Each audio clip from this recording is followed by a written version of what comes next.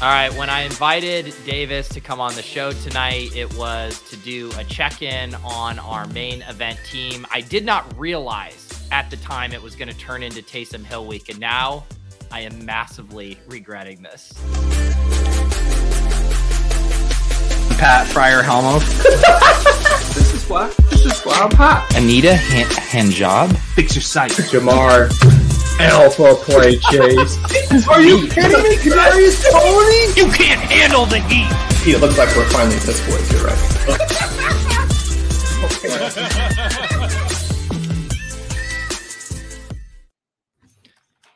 Davis, you know that you're just dumping on the public, right? You bought Taysom Hill stock super low. It went to the moon, and now you're fucking cashing out, and you're dumping on the poor people who have fab money to spend. Saddest day of his life, Pete.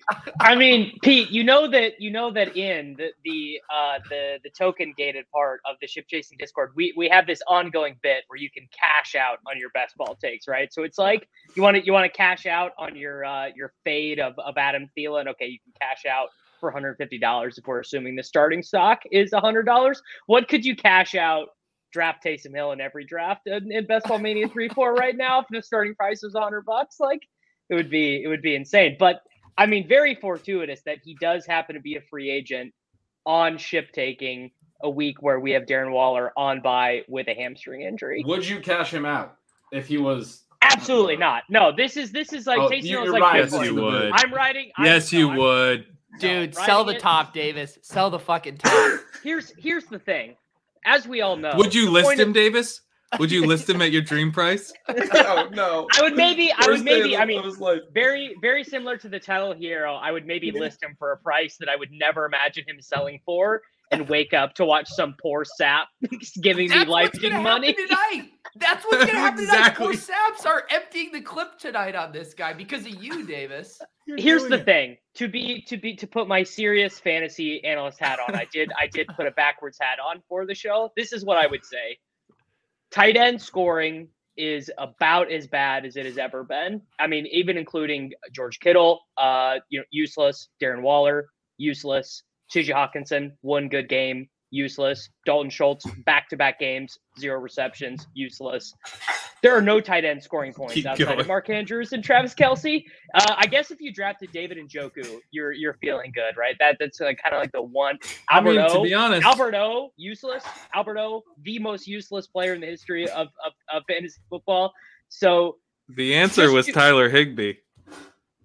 It was. You were on that crane. Higbee was an incredibly good call by my friend, Mr. Crane. It's so gross. But but even with the Higbee thing, it's like, okay, you got 14 points. Like, congratulations. Yeah. I'm giving my cap to you. But it's like Taysom, I mean, he's going to have certainly 3 more games where you start him this year where he records sub 1 point probably. But he also probably has multiple 20-pointers left as well. And that's the thesis. The reason I'm only interested in it on our team is because we do have Waller. We're on bye. He could miss a couple weeks. But Ben, talk some sense into this. I mean, I'm already exhausted from this Taysom Hill putting. I don't know.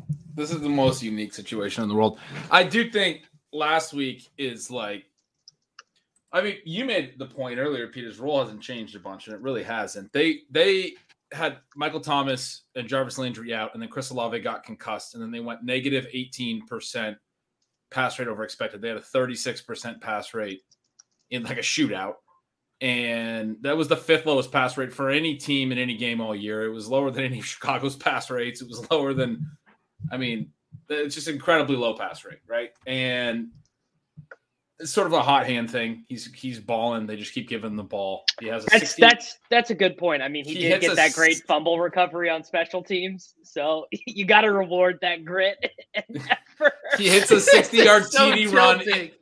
It wasn't just a script situation and the really pass heaviness, but he also hits a 60-yard TD run. I mean, that was like.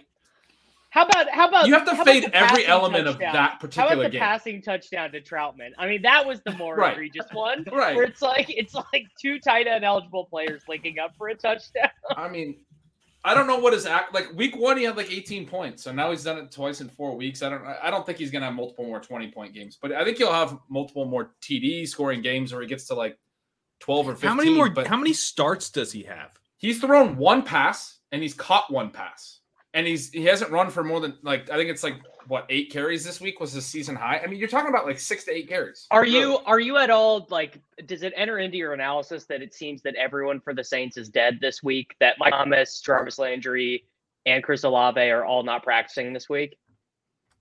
Yeah, I mean that helps him. That factors into it for sure. Yeah, for sure. Okay. Hey, I want to go around the panel. Rest of the season, who would you rather have? Straight up points, doesn't matter when they come. Great, but it does matter when they come. You have to start this player. This is a season-long league. You have to start them. True. No, it does matter. I also do want to say that I do think Davis made a really good point that like tight end scoring is so bad that anyone who can score a touchdown matters, right? Like, and so I do think I've started Albert O in multiple leagues that cost $2,000 so I'm really pretty comfortable taking a 0 at tight end if need be. You also spent the entire offseason saying Greg Dulcich was a false flag operation. Buddy, and he was not. Turns out that Ben Albright was the smoking man from the X-Files, and that he was actually, but he was double reverse false flagging me into thinking that Albert O existed. I got bogged down in framing my question wrong. Who would you rather have? Let's go around the panel. Weeks 15 through 17, Greg Dulcich or Taysom Hill. You can only start one. You can only have one on your roster. You're locked into them on your roster. And we're choosing now? We have to choose right now. Dulcich. Literally insane. The Denver Broncos have 4 passing touchdowns in 5 games. Hang on. We know Davis's answer. Pat? I mean, that's a pretty low bar. He's a rookie tight end. There's always the chance that maybe Taysom's a starting quarterback for even one of those weeks. So I will still say Taysom there. 2v2, Dulcich.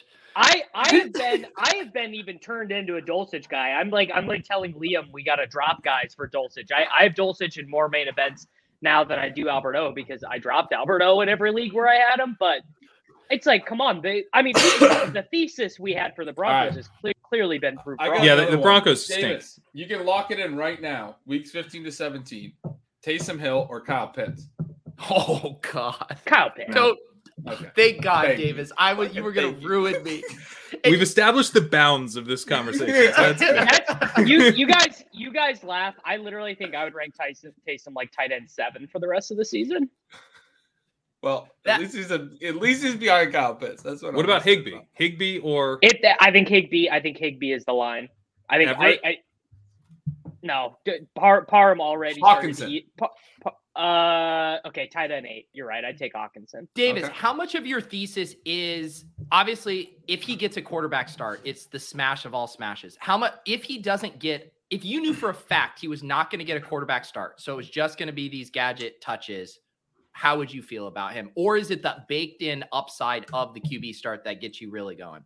I mean, to be honest, a month ago, I would have said, I'm not interested in him at all without the baked in quarterback stuff. I would have said that is like 98% of the thesis or whatever. But after watching what they've been doing with him, I mean, you got to get batters a lot less, right? Certainly specifically for a contest where you win $1 million to first place, I don't really think that there is another player in the pool who offers like the barbell upside that he does. But I still think there's a non-zero chance Taysom's on like the winning main event team without ever starting a quarterback for the Saints. I just don't see that. It's tight end premium. Well, it's probably Kelsey. Which is not good for it's tight end premium, which is not good for Taysom Hill. Because like even you go look at his game log, even some of these games where like he had a rushing TD in week 4, he got 8.1 points. And like in tight end premium, that's not like that's fairly easy to get, right? Tyler Higbee's getting that in one drive. It's true. I think you look, like you said, he missed week 3 because of the ribs. Before that, his rush attempts were 4, 3, and 5. And you can't dock his touchdown expectation because he has a huge role in the red zone. But like, I guess what I push back on, I think the irony is I kind of like Taysom Hill's floor. I think the ceiling is a fucking mirage. I mean, but either way, right? Either way, it works for these teams because so many of us are so dead at tight end. But you're talking about the $1 million and all this. Like, is he that big of a help in the 3-week contest? Like, you're going up against a lot of Kelsey teams and a lot of Andrews teams this year. But if he has one of these miracle Taysom games, just happens to have one of these miracle Taysom games in a random distribution, weeks 15 through 17, you have gained up a massive leg up. And I would assume Taysom is not going to be started by that many teams by then, because I assume just pretty much every Kelsey team is just automatically going to advance to the championship round the way scoring looks right now, So, I mean, like, guys, I can be reasonable. I don't he's not going to be the guy who wins you $1 million, but he might be one of the guys who wins you $1 million. But see, Davis, you deserve the best ball victory lap. He has already paid off his draft cost. For sure. Right. We're trying to get you to buy out on this take. It's time to sell, bud. It's time to sell on the season long front. Yeah, Davis. Look, I'll sell my. You're like, we're going to the moon. I'm like, no, dude, this is the time to sell. Yeah, I'll sell my best ball portfolio for 1,000% markup if anyone wants to buy it. There's a lot of Trey Lance in there bringing the cost down, unfortunately. All right, let's go around. I want to do another poll. What do you guys think his average bid is across? Let's do main event leagues, not football guys, because people are fucking dropping Kenneth Walker in those leagues. What do you guys think? Average bid on Taysom Hill when Mojo posts it tomorrow. I think he goes for double digits in a lot of leagues, and I think he goes for several $100s in a lot of leagues, which a lot of guys do, but I think it's a really wide range. I mean, once I saw Matt Collins go for 308 in a main event, I just believed that anything was possible.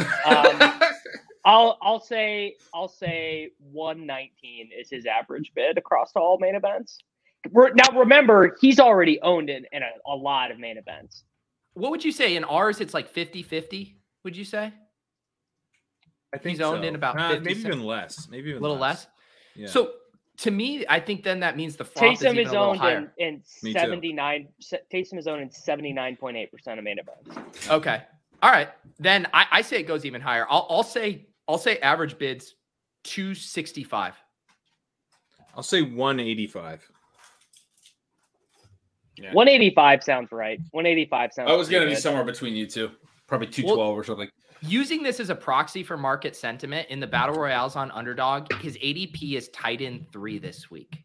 It's Kelsey, Andrews, and then people are fucking jamming Taysom Hill. Davis, fucking ridiculous. We're all looking for the guy who did this. Yeah. We're all looking for the guy who did Davis, it's absurd. The fact that you guessed 115, I really feel the need to implore you to cash out on this Taysom Hill. Yes. I thought you don't realize how much you could make. I mean, okay, so whatever. No, because cashing out, does that imply I can't victory lap the next time he gets 34 points? That's why, Davis, you're anchored to your own victory lap equity. I mean, that's why I play the game. We all know I'm never gonna win the $1 million. The victory lap is the best thing I've got going, man. I love it. You've already gotten the kudos for the Taysom Hill. Now, your best ball teams are gonna look great. You won. All that matters to 75% of our audience is the first 5 weeks. You've won. Yeah. It doesn't matter what Davis, happened. What you can do now, if you cash out now, what that opens up for you is that then you can victory lap when Taysom Hill doesn't do anything from this point. No, I think so. I told you week 6 was when you had to cash out. If I had to miss out on the euphoria of another Taysom Hill multi-touchdown game, I mean, you guys don't understand how, because you're a Discord with your buddies and you're all like, we're rich, yada, yada, even though you're completely ignoring that Taysom might be on a bunch of 11th place, best ball teams or whatever. Can I bump our bid up? Oh God! That's your take? I thought we were moving you down. No, we need a tight end. My favorite message in any of our chats this week was Davis after we moved it down, saying, "You guys are addicted to losing." That was great. What a burn! Pete and I've just been getting our teeth kicked in these GPPs, and I think it's like you gotta. you gotta remove the loser mindset, and you gotta just and just jam Taysom Hill. You gotta jam Taysom Hill. You gotta just pick winners. Otherwise, you're a fucking loser. Play the best plays, man. This guy's a football player. My Get your favorite hand line in the dirt and bid $500 on Taysom Hill. My favorite line from our chat was Davis saying, "I'm not convinced our bid even gets him. People are all caps frothy." And then I hit you back with the "yeah, because of you, dumbass," in all caps. I did like that too. Well, I mean, look, we're all looking for the guy. Yeah, I finished 7th in the Hail Mary on Underdog last week. I fucking begrudgingly took Taysom as my bring back in my Geno double stacks. And you know what I'm doing? I'm fucking taking my chips off the table, and we're moving on. Davis, we're cashing out. Until Davis is. At least we had week 5 tweet, which is coming in like 3 or 4 weeks on Taysom Hill. The best point that Davis had, and we should pull up our team. I won't show the bid here, but we have a good team, and that's don't have a tight end. This is really the biggest thing, is that this is a team I really would like to see make it to the championship round. Yeah. So just having that extra ammo. That's a more convincing argument to me. That we need to get to the championship round. We need to win this week is what. Yeah. Losing this week kind of deads this team, I think. I mean, let's not be hyper. Well, this is We're okay. Well, this is the all play week. So this is super important for standings. So this is our team here for the audio listeners. I'm going to recap the entire draft board.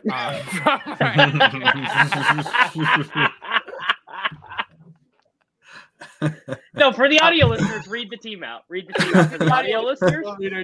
So we did get Geno Smith, Michael Carter, and Tyler Algier. We'll talk about Michael Carter in a second. T. Higgins, Justin Jefferson, Darren Waller, Drake London, Rondell Moore, Jason Sanders, Green Bay. And then on the bench, Zach Wilson, Rashad White, Rex Burkhead, Derrick Henry. We are famously the only team in the main event with Derrick Henry and Justin Jefferson.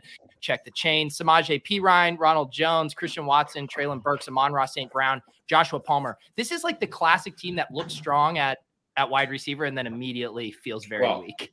When we get Amon-Ra St. Brown and Derrick Henry back in the lineup after these buys, I don't know if you guys talked about this on the show last week. I mean, we got owned on the waivers last week on this team. Yeah. I mean, we missed out on everyone we wanted. Although gift horse in the mouth, we tried to bid a lot on Jared Goff, got outbid on Jared Goff, and then got fantasy's number 5 point scorer, Geno Smith, to remain in our starting lineup. You also got outbid on Pickett, which I'm mad about. I would still have Pickett over Geno. Oh my God. I literally can't talk about Kenny Pickett anymore. I'm going on like hour 11 of debating Kenny Pickett with Liam. I'm into Kenny Pickett. Kenny Pickett's, I think he's like a guy you want now. Not what I needed to hear, Corinne. Pickett over Geno, for sure. Davis was sending these screenshots of his DMs with Liam, and I basically want you guys to just go live and hash this out for 10 hours straight. It's so good. How much of Liam's take is that he just happened to play the Bills last week? So he watched every snap. That was Pete's point, and eventually we got there. He said, I watched this game at a truck stop. I know Kenny Pickett is good. And we got to that point. I mean, I shit you not. We've been doing this since, let's see when the first. I gotta keep trying. I mean, at least since noon. I guarantee you. Let's say that game. Let's just say the Steelers played the Eagles last week. Liam wouldn't give one single shit about Kenny Pickett. It's because he watched him play a full game. That's the only reason. God. How do you know how to just like cut into people, Pete? Like how do you get that? Like that's right. It sounds right. I mean. Oh, he's the most unabashed homer on the fucking timeline. I said the same thing. He loves the Bills. Everything revolves around the Bills. He was top 100 in the milli on DraftKings because he ran a Bills onslaught last week. It's like this guy runs so pure that he's a homer for the most exciting football team of our generation. Like, run good. Yeah, imagine if Juju Smith-Schuster was good. My homerism would be paying off too, but unfortunately, not great. That chart that Harditz posted, no top 24 finishes from Chiefs wide receivers this year. Like, that's what crazy, the fuck? Man. I was just trying to relax on the couch and eat and just, kind of hang out, and ruined my night. We have ignored probably the most interesting situation on the waiver wire this week, though. Are we going to get to it? I just want to look at this real quick, and then let's get to it here. So what? The closest we got to sniffing it was week 1 when Juju finished as wide receiver 27. I mean, my fucking God. To be fair, Valdez-Scantling was a fingertip away from doing it against the Colts. He just didn't extend his arms far enough for an 80-yard touchdown. Oh, I guess he Kind of was his thing, 20th. though. Sorry. Week 5. Yeah. 20th there. But still, my God. Yeah, this just all says right. Sky Moore still matters. I mean, like their receivers are not good. Sky Moore looks looks good out there. Sky Moore has over 2 yards per route run. They're just not playing him. Yeah, I thought this week watching him like total film grinder take that he looked a little slow on into his routes. Like, I don't know. I don't really want to go deep into the film grinder world, but I mean, we see this with rookies that need a little time. He came from a non-Power 5 school. The game looked a little fast based on like Mahomes is getting passes off and he hasn't even like looked back yet on a few of them. But like that's fine. The stakes are too high for him to play right now. Right this second. I think it's going to be a couple more weeks. No, I think we're gonna have a few more. and if you're looking for reasons to be encouraged, he started out playing no snaps behind Justin Watson to begin the year, and he ran ahead of Justin Watson last week. Look, we all know it's a matter of time before Hardman goes to the bench, right? Yes, right. Yes, and they're going to need Sky for the postseason run. Like he's going to get ramped up around week 12 at the latest, and get ready for the postseason. Because he's like, I mean, look at those 2 little wide receiver screens they threw him in the fourth quarter last week. Like he looked explosive, just on like little 10-yard gains, but way more than anything else they have. Juju, Sky's going to get dropped. By the way, Sky is going to get dropped the next 2 weeks in main event leagues because we got injuries and buys. Yeah, we've already been aggressively on him. Burks is going to get dropped in a bunch of leagues tonight. Yeah. Yep. All right, Davis, what was your most interesting angle on the waiver wire? Patriots running back 2. I mean, or maybe running back 1, to be honest. Like, I mean, Ramondre is going to get a lot of work, but the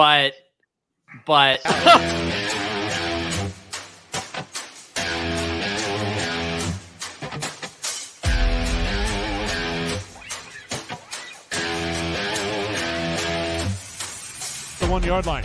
Tate will take the snap, hand off Taylor, and he's into the end zone. Touchdown, Arizona.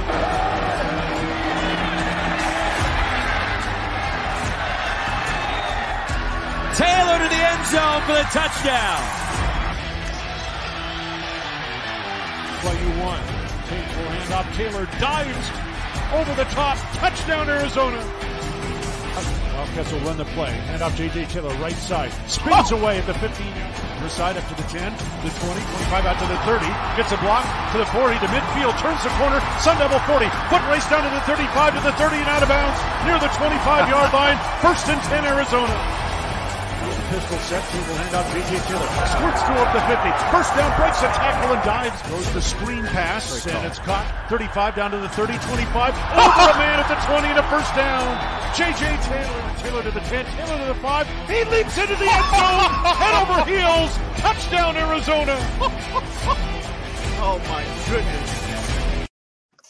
How funny is it going to be when Ramondre Stevenson doesn't have a pass game role anymore because J.J. Taylor is running exclusively as the pass catcher? He hasn't really had that much of a pass game role to begin with this year. It's been weird. He's rushing. I actually think it'll be the reverse. I think J.J. Taylor will be the early down guy. What? Really? I do. Wasn't he active last week? J.J. Taylor was active last week, right? Pierre Strong was inactive last week. He was inactive. He was a healthy scratch. That's right. Yeah. No, J.J. Taylor has not. They only had 2 running backs active last week, which helped the. He wasn't listed on the Patriots inactives. I checked. Because he was on the P squad, bro. He was on the comments on the. Interesting. J.J. Taylor's been on the practice squad, all year for the New England Patriots. I also can't find any reporting on this. Is Kevin Harris also on their practice squad, or is he unsigned? I don't know. I think he's on their practice squad too. I mean, our lads would have that. I'm just preparing everyone for what's going to happen this week, which is the Patriots are going to have 4 running backs active, and our lads has Kevin Harris on the practice squad. Okay, so they're gonna. My 2 cents would be they're gonna call him up. That'd be my guess. My guess is they're gonna try all these guys out, and whoever plays well is gonna get more run. Ramondre's been awesome this year. He's been awesome. I don't think they're gonna like hold open tryouts for the lead rusher. Nah, man, not lead rusher. Maybe last year they would have, but like he's a second-year back who's been super explosive and consistent. Is there a Bailey Zappi like opinion on this show? Where are we at? I don't think I could be any more in on Bailey Zappi if I tried. He seems fine, right? He seems like he did almost beat Aaron Rodgers coming in cold at Lambeau in his very first NFL experience. He's no Daniel Jones, but he's pretty good. Did you guys see the clip of Daniel Jones asking Aaron Rodgers if he was okay after the London game? I did. If you can pull that up, we should watch that. He just comes up to him and pats him on the chest and is like, "Are you okay?" So funny. Oh, dude, I really want to say. By the way, so not to take it too much back to Taysom, but you guys know that sometimes Sean Siegel's like a little bit mysterious with where he stands on things. I'm in a dynasty league with Sean. This is a dynasty league. We have a bid in right now. Don't do this. Taysom Hill. Don't do this. For $233. Don't. I mean, when you get 10 more years of tight end 1, QB 1, RB 1 production. He's like 33 in a dynasty league. That is the funniest thing that no one remembers about Taysom is that he went to BYU, so he had to do the Mormon mission. So he didn't start college until he was 20, and he played for 6 years at BYU. This guy has more positions than Mormons do wives. It's just Jesus Christ. All right, found this clip. Anyway, Davis, you want up the bid? Go ahead. I mean, I wish I had a censor on this show to just bleep you guys when you're starting to say shit I don't like to hear. You authoritarian. I am upping the bid at $8.58, by the way. Then I'll reveal it and hope someone comes over the top. I'll reveal it.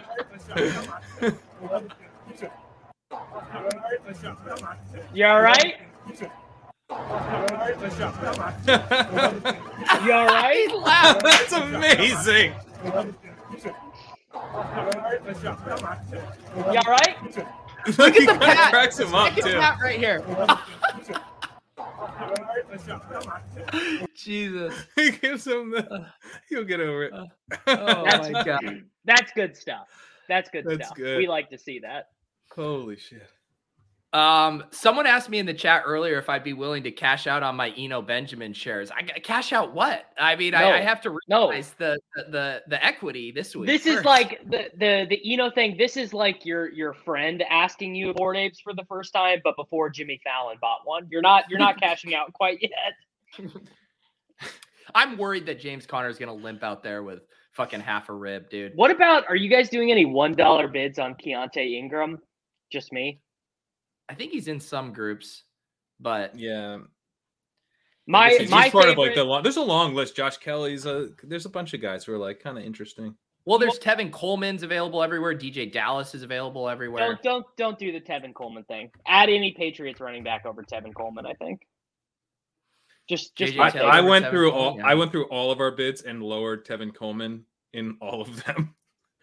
Like not even if he was at $1, I like bumped him behind other $1 guys. I'm not into Tevin Coleman.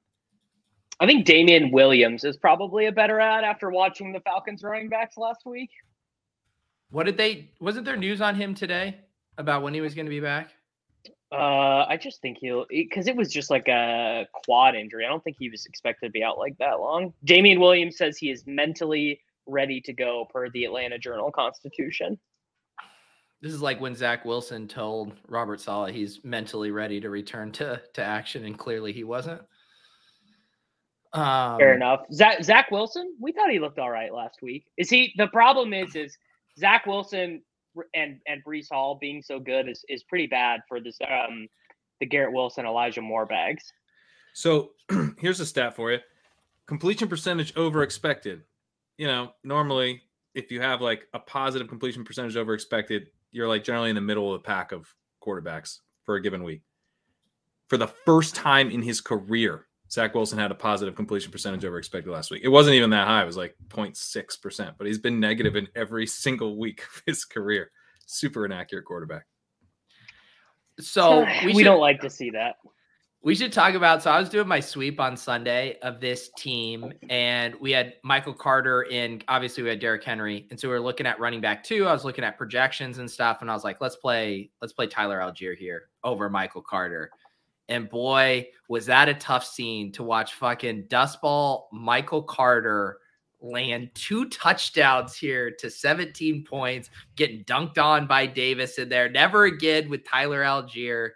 Probably the last points Michael Carter is going to score too. I know we missed him.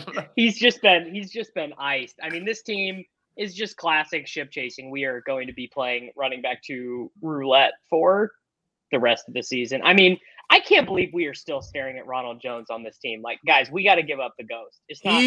There's a long bid group with him as the drop. Don't worry. Davis, Okay. I'll tell you what, if you want to put things in perspective, if you want to look in the mirror, there's about an equal chance of Ronald Jones being the guy you need as there is Taysom Hill week 50 true, through dude. 17. That's actually true. You know, I can't get there. I mean, guys, I mean, Pacheco has looked pretty good. Pacheco looks good, yeah. McKinnon looks good, man. Well, I mean, but we knew that all along, right? Yeah.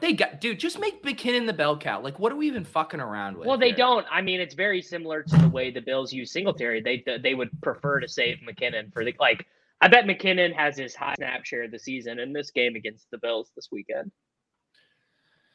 Gretch, we haven't heard from you in a while. How you doing? Well, I was just, replying to waiver. We're just doing our bids. Let him work, man. I'm not. I want to be.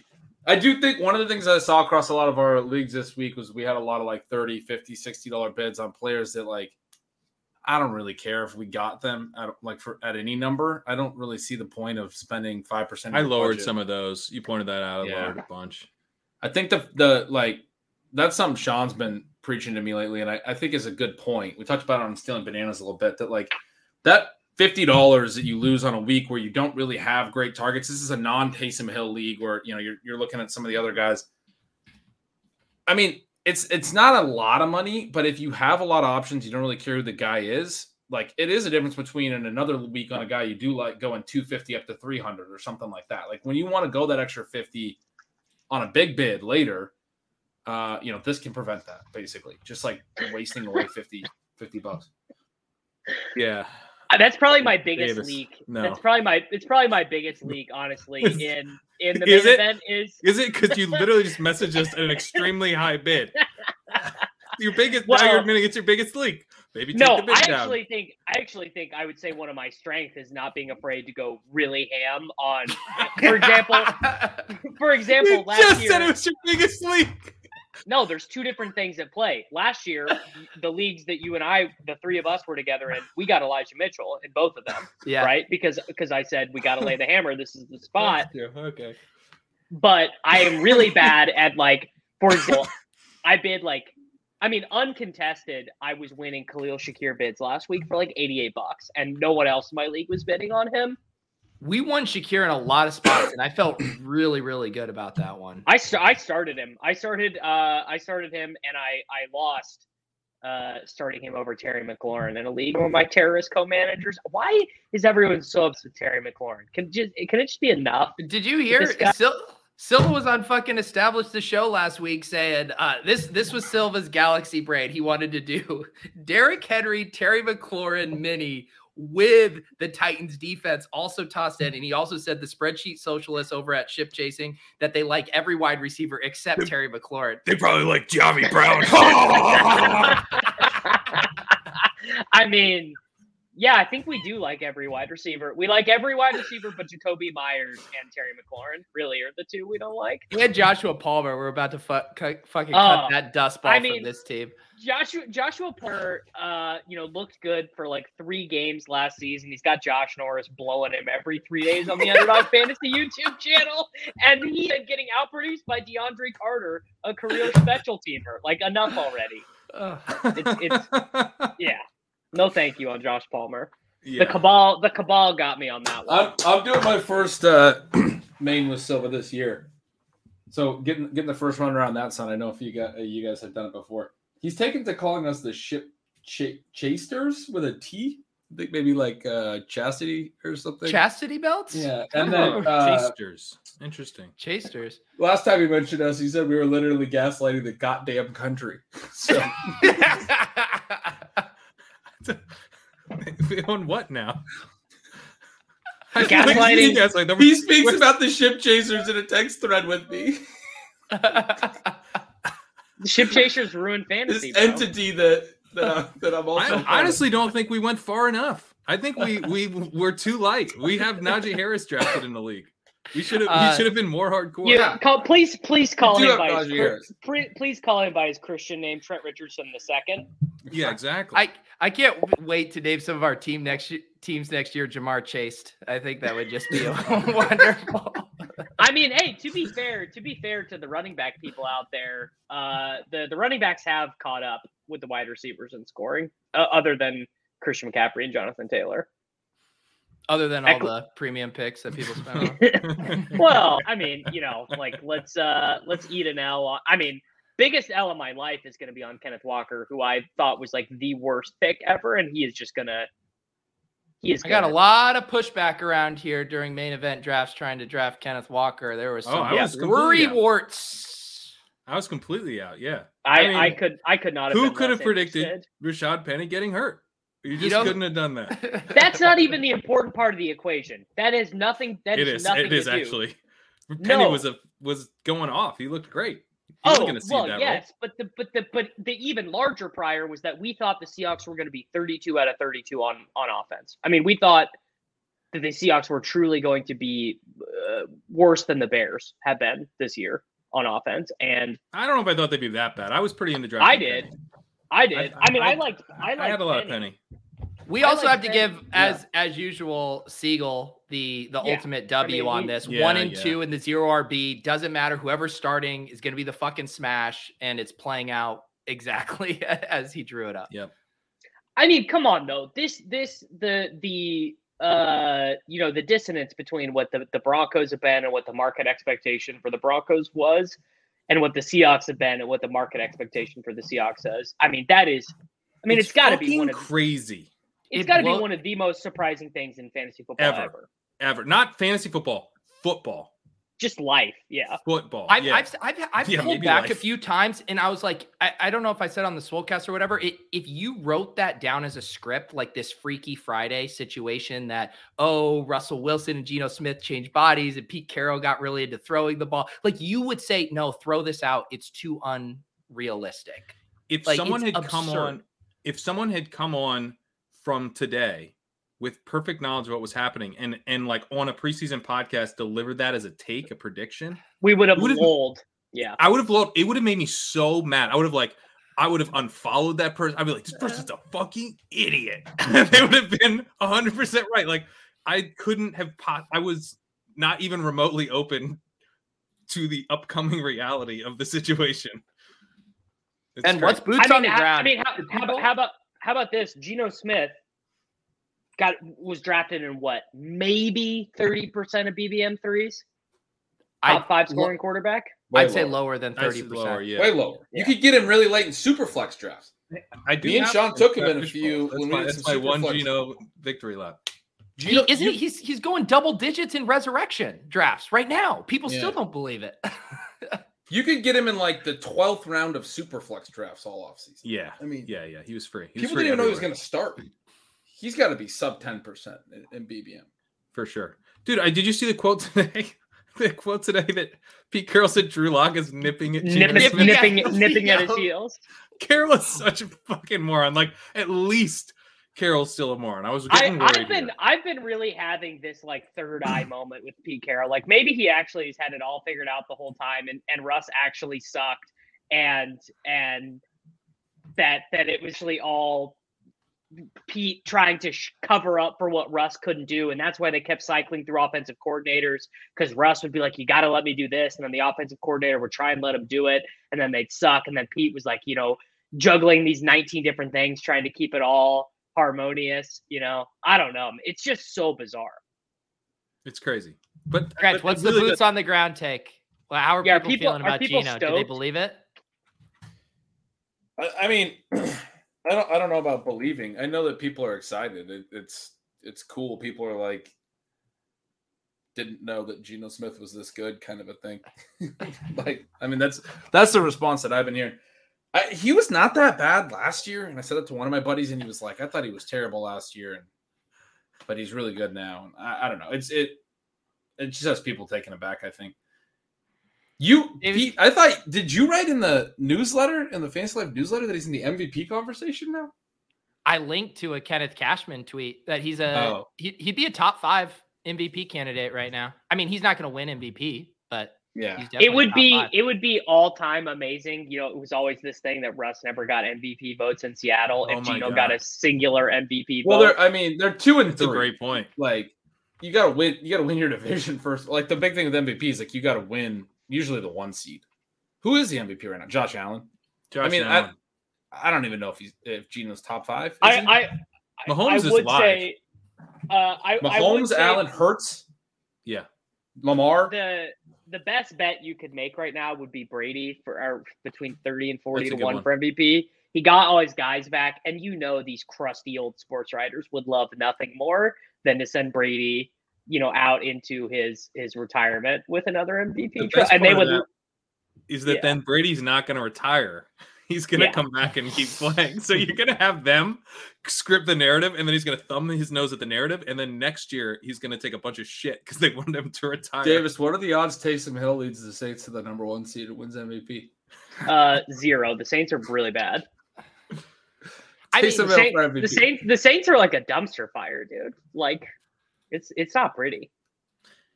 The narrative I like on Hurts is that there's no way that people actually vote for him to win the MVP, but that Sirianni will get Coach of the Year is the makeup.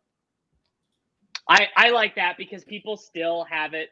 People still have it in their brains that Hurts is bad. It's like Jalen Hurts. It's that in particular 2 games, both against the Buccaneers, have really colored people's opinion of Jalen Hurts. One was a Thursday night game and one was a playoff game where they got behind 14 points almost immediately and they just couldn't do anything.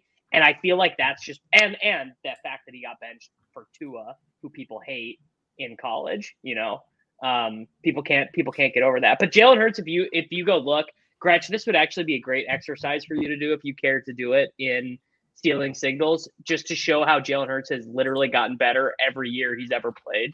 Like every year he's added a new dimension, new skill, and I mean it's all coming together right now. I mean, I think I got enough time next week to go back and watch all his films since high school and talk about the skills that he's added each year. Yeah, totally. I mean, who does? Gretch, this would be great for you. You should do this. I'll just mix that in. I'll have free time on my hands. I mean, you had time to go back and look at what Matt Rule did at Temple and Baylor, so it's like it can't be, it's not. But that pissed me off. You got to get me mad to get me to really dig into something. How mad are we going to be when Matt Rule gets another job? Because that's the way the NFL works. No, he's going back to college. He's got to go back to college. Oklahoma is going to need a coach in about. I almost said this is a Chip Kelly thing, but Chip Kelly got another job with the Niners. I forgot about that. Gretch, is this going to be official stealing lines play? Geno 300. I mean, I'll put a bomb on Geno at 300 to 1. Let's fucking go. I mean, you can cash out. Put it out, Dalton. They gotta win. They gotta win the division. Like you have to win 12 games to win MVP. It's a rule. Like it's never. The division sucks. It's the Seahawks. Let's go. They're 2 and 3. That means they got to win 10 of their last 12 games. Their defense. I looked. Their defense is so bad. Dead last in yards per play allowed. No one even close. Like 6.8. By rule, have to win. Their defense is fucking up our high stakes leagues because now we have to bid for Taysom Hill. That's how bad their defense is. Hey, let's answer this question so we encourage future tips. Don't do that. Don't do that. Don't do that. Reasonably big. I don't know how big reasonably big is. If you're putting in, you got to be dead to rights at running back to put in a bigger bid. Right. He's one of the guys that I was saying I didn't want to put $50 on. I wanted to do $1. I think 50 is defensible. Anything over that's crazy. Here's the thing. Josh Kelly, I know for a fact, has been on the waivers in this same role his entire career. It's a different role. Michelle was phased out last week. That's yeah, but I mean, he'll be phased out until this week and until he's not. I mean, maybe, yeah. Davis, say you the to get him Taysom bid. for sure. Davis, say the Taysom bid. Say it out loud. Say what you changed it to. $212, which I still think is Davis. too low. It probably is. It's too high. No. Sean, It's too high. We said 100. We said we'll go to 100. You said Sean in your Dynasty League. I've been several main events with Sean, and he had 2 over 400 and 2 more over 300. Fuck. Jesus Christ. What happened to Sean? Way too low. Too low, says Sean Liam. is not addicted to losing. Sean likes to win. So. God damn it. God damn it. We tried to get you to cash out, man. You could have had such a good sell on this. No, Liam, no. Check your fucking Twitter DM, dude. I mean, Liam and I co-manage a team, and we don't have to make bids on Taysom this week because we already have him. Too bad he doesn't have quarterback eligibility. Then you guys wouldn't have this. We would have nothing to argue about. We'd just say, put Taysom in, baby. Did you get Taysom last week, or did you draft him? We drafted him. No, we picked him up. We picked him up after week 1. I think we bid $30 on him after week 1. People are doing fucking Bible verse bidding on. We had a 69 bid on Taysom 316. That's Taysom 316 is a good bid. I think Michael Wilklow. I think I'm gonna start tweeting that when he scores a touchdown. Yeah, I think I'm gonna start tweeting. Yeah, for Big T so love the world that he gave Taysom Hill his only begotten son. Jesus fucking Christ. All right, are these? Taysom Hill is just a bit though, right? Like this is the most the longest running bit. Can you reply to Sean's email and ask him that too while you're at it? Taysom Hill is just a bit. Sean famous for his bits on bids. Taysom Hill is a bit, but when a bit it turns profitable for you, that extends the life of the bit by quite a ways. When you guys were asking what I was doing when I was being quiet, I was on mute writing multiple sentences to Sean about why I did not want to bid $400 on Taysom Hill. I don't know if those got through. This is just Kenneth Walker all over again. Sean's going to be right in the end. You're only saying that because he agrees with you. Yeah, your bags are packed. That is how that works. Okay, so bids are blocked. Can we pump bags? I think going hard on Pierre Strong was the move. Pierre Strong is good, and how hard did you go on him? We had small bids on him. I moved him up to $55 in every league I had. Oh, and you're gonna get him. I moved him, but more importantly, I moved him. That's that league you just were talking about. This is gave up $55. Yes, literally, yes. What I was just talking about, but I just moved him ahead of Coleman, Kelly, DJ Dallas, yada yada yada, and in every league I'm in. Oh, Mr. fucking Kenny Pickett himself. Oh, look, he got some fucking ambient streamer lighting. Now he's ready for the big time. Here's the thing. What's up, lads? Here's the thing, Liam. That was really tilting me. Is when I'm talking to Karain, when I'm doing with Dinkmeyer and Leone, and we're making lineup whatever. We can kind of facts and logic each other, and we can be like, these are the range of outcomes. These are what these guys are projected for. That shit just does not work on Liam. Liam is totally impervious to a statistical argument. He does not care. He's like, bro, you don't understand. Daniel Jones sucks. Well, to me, it's like you're trying to play the quarterback with a team that is trying to hide him by running Saquon. And this is hard on the line right here. How confident are you? Because I would go and pick it, right? Because I watched Liam challenging my manhood for a quarterback start sit. You want to play Russian roulette for bids or what? Davis is I love this. I love this line of attack. You're gonna go with your 0.4 projected guy. I love it.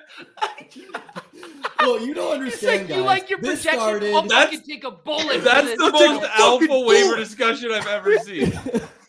Me, Kyle, and Davis have been battling really since the 6th round of our main event, where I was slamming the table for Miles Sanders and was barked down for none other than Albert fucking O.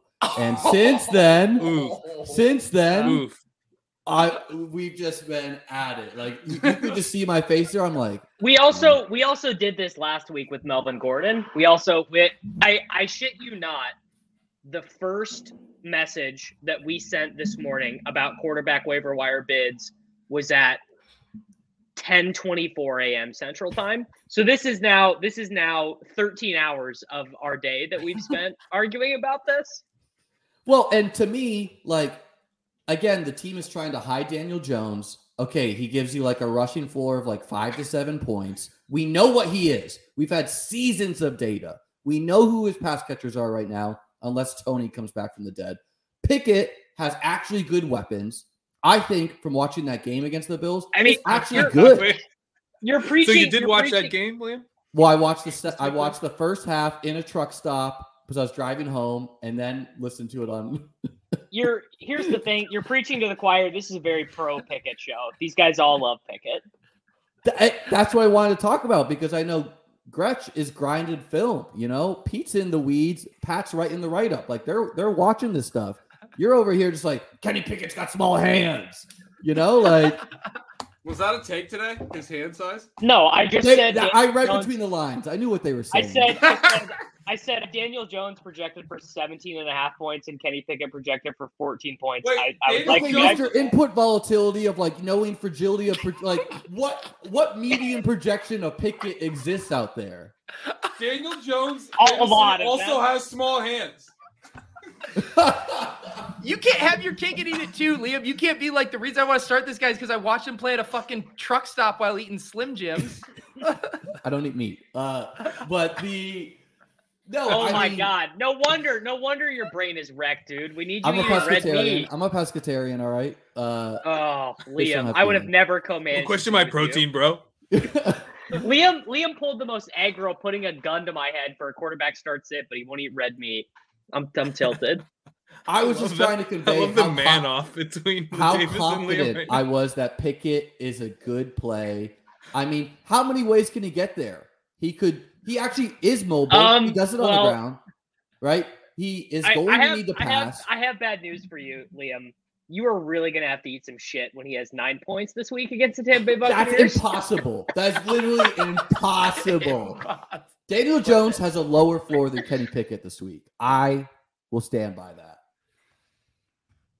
Well, we're going to find out very soon who is our quarterback. So who's breaking this tie for you guys? Is Kyle?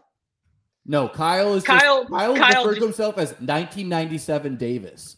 Yeah, I don't know what that means, but he just is tapping out. Kyle tapped out. He I think rightly realized it was not worth, the 3 points either way. It was not worth the mental expenditure. Well, that's what I'm trying to say though. Is like we know that they're like who they are, like their floors are similar, but one has an actual ceiling that does not require them to have 3 rushing touchdowns. Kenny Pickett doesn't have a passing touchdown in the NFL yet. Stat chasing, we have our first Taysom Hill bid in. I'm going to be closest to the pin on this. 328 bid for Taysom Hill. The froth. Oh, you the guys froth. Yeah.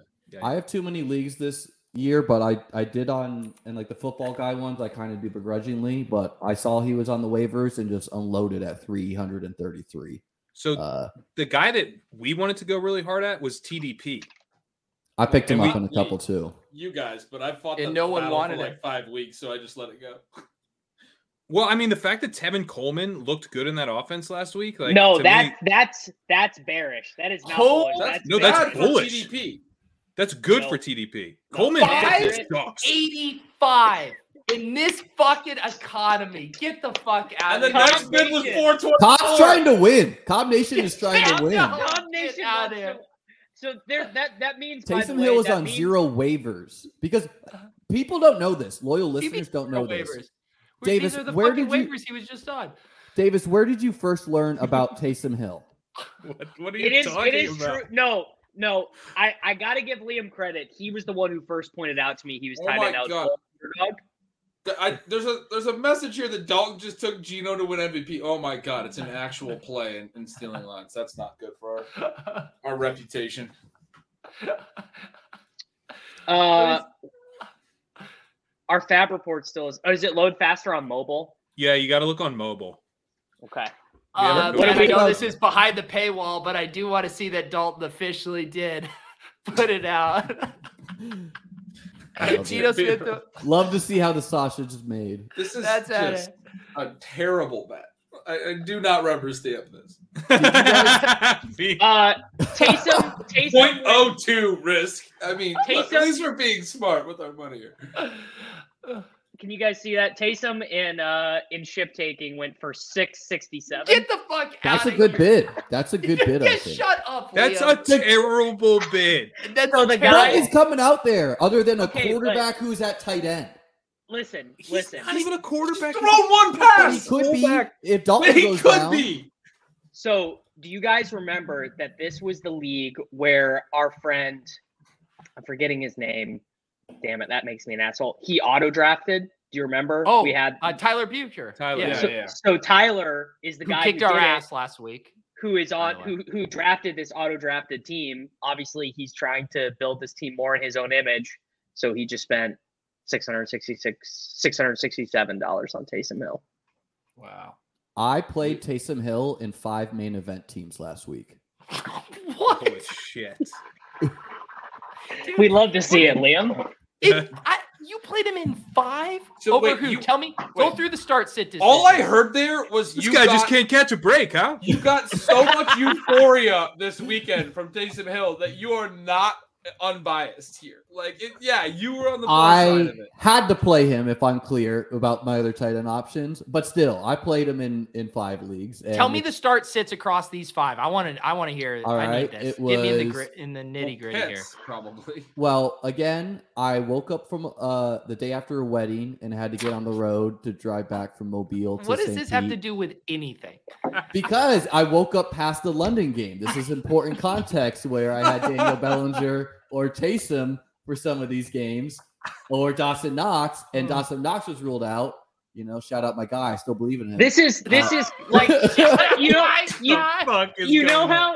how some people are just destined to run good in life. Liam is literally just telling us the story of a guy who drafted 77% Gabe Davis, won $1 million without Gabe Davis on his Best Ball Mania 3 team. Like that. This is just this story reiterated. Yeah. I also love Sleepster that Daniel Bellinger, who also scored a touchdown, right? A So rushing it would've been all right. touchdown. A rushing You- touchdown. you were gonna start Bellinger over him. You're saying, like, were you mad? to No, see- I would have played Taysom, but I mean, Yeah, so that was just it a- was Taysom or Dawson So Knox. then why, in some leagues. why That did was- you tell us about What sleeping was in? that story then? let the It's record irrelevant. show. Let the record show on our co-managed team, we have Hayden Hurst, Greg Dulcich, and Taysom, and we started Hayden Hurst uncontested. Nary a mention of Taysom Hill. I let you control that team. Is We've been arguing about Kenny Pickett for 9 hours today. I Yeah, you I really let let him Davis have push the buttons. reins. He's the driver. I'm just I'm just there to I'm say, actually if you driving. put a I'm gun to actually my head, bro, driving. I know who to take a turn choose. here. Take a turn here. Hang on, keep well- going through these. I want to know these start sit decisions. I I mean- Taysom Hill. The They're- Taysom okay. Hill Hayden Hurst thing would have been one to take a turn on, right? I mean, Yeah. Taysom Hill had the monster upside. Yes. Let me I mean, see if he's here. worth $600 on Fab, you should probably start him over here. Well, the other thing is like in the leagues I didn't start him, I have Kelsey or Andrews, so it was like, you know. God damn. Wait. So that means we did get Congrats Hunter on Henry. having one of the top 3 tight ends. I think I had got to play 30 Taysom points in for my flex tight in end one of in the every leagues. league last week. Is that hard? Is that hard to do?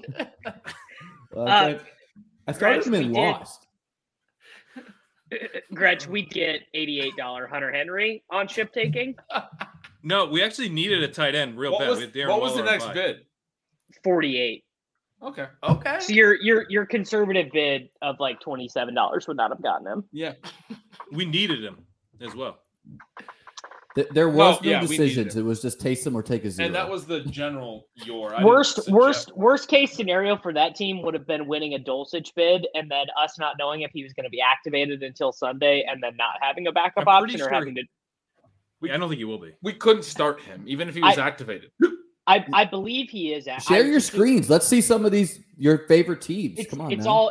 it's all mobile, Liam. The bids don't process that fast on the website.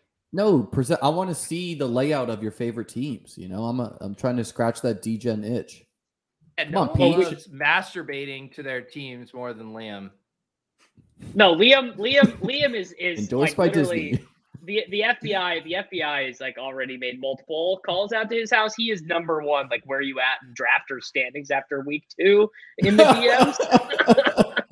Hey, no, I'm pushing back on that because you guys were like, "Oh, we're too cool to share where we are." Let the people have some fucking excitement about best ball. We're all getting killed in DFS, like let Liam, us celebrate these best ball streets. Liam had me on his stream, and we drafted a team that for a while was scoring. It was his top scoring team, and I think this week it wasn't. And let me tell you, I couldn't be more fucking happy about it because you were tagging me every week, and all the people would share their teams. I sent like 35 notifications of people's fucking best ball teams. I was like, come on, stop scoring so well, team. Fucking friendly fire I'm the on people's this engagement champ. farmer over here. I'm trying to give the people a chance. The people's champ. Tyler Higbee in the flex. This is a fun team we have with our Crack Rock team. So we got Ramondre. I love Crack Rock, but him hating on Taysom was just I just love the idea of boomers being like, he's a running back. It's even funnier. It's even funnier because Crack Rock loves tight ends. That's like his whole bit. And so Taysom breaking his model is just ruining him. I just love the idea that people are like shaking their fist at the sky, seeing Taysom Hill at tight end. I mean, we all joke about this, but underdog customer support when Taysom is on the week 17 winner, they're going to be inundated. Like people are going to legit be mad. No one more mad though than the FFPC. There's going to be a class action lawsuit against Nick Rudman for classifying Taysom as a tight end on underdog. The people versus Nick Rudman. Good luck to the people, honestly. Jesus, man, that'll be bad. Did y'all put any bids in on Deion Jackson? What's our thoughts on him? I already got him on all my teams. Yeah. I drafted him in Best Ball Mania 3, one of the only teams. Seriously? Yeah. He did your ideas. Liam. Where do you get your ideas? No, I have on some best ball teams. Liam content is so good. Because Liam, I love this about Liam. Liam is a very sincere man. Liam is always incredibly sincere, and Pete is like the least sincere guy on the internet. All Pete wants to do is bits, and so the mix is so good. Well, this is a serious take. Is once the depth charts release, you get to see who the third running back is, and of course, we know Nyheim Hines is not going to get 20 touches a week. So I was like, no one's drafted Deion Jackson, and so sprinkled him in a little bit. I sprinkled in some Philip Lindsay there, and then he got leapfrogged by Deion Jackson. Hey, Liam, we won Kenny Pickett. Let's go! Wait, Wait, this whole debate was happening, and Kenny Pickett wasn't even on your team yet? Well, it was our waiver order. It was our waiver order. Oh, okay. I thought they were both on your team. And that actually makes more sense. This was the team. We drafted Dak. We decided to keep him. And I'm on Team Liam now. I thought this was for a spot start for 1 week. It is a spot start. We don't have another quarterback. It is, but I want Pickett long term this year. Exactly. But we already have our long term quarterback as Dak Prescott. Not to mention we have Deontay Johnson, an actual. He's real long term. Yeah, Dak. I don't know if you want to be hanging your hat on that. The Cowboys are good, dude. The Cowboys, they're figuring it out. They're 4-1 because their defense is good. They're hiding the shit out of Cooper Rush. Okay, well, they're not going to hide Dak. Well, you say that, but it's winning. No, I can't even go there. I can't even go there. McCarthy will hide Dak. He's gonna have no problem hiding Dak. What if this time off was what Dak needed to regain his mobility? And what if his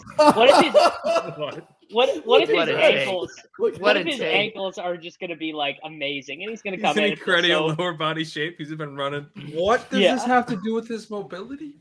This is like he just had more time to run and stuff. Dak did a spiritual Appalachian trail walk and really found himself during this. Couldn't he have done that over any particular offseason? No, of course not.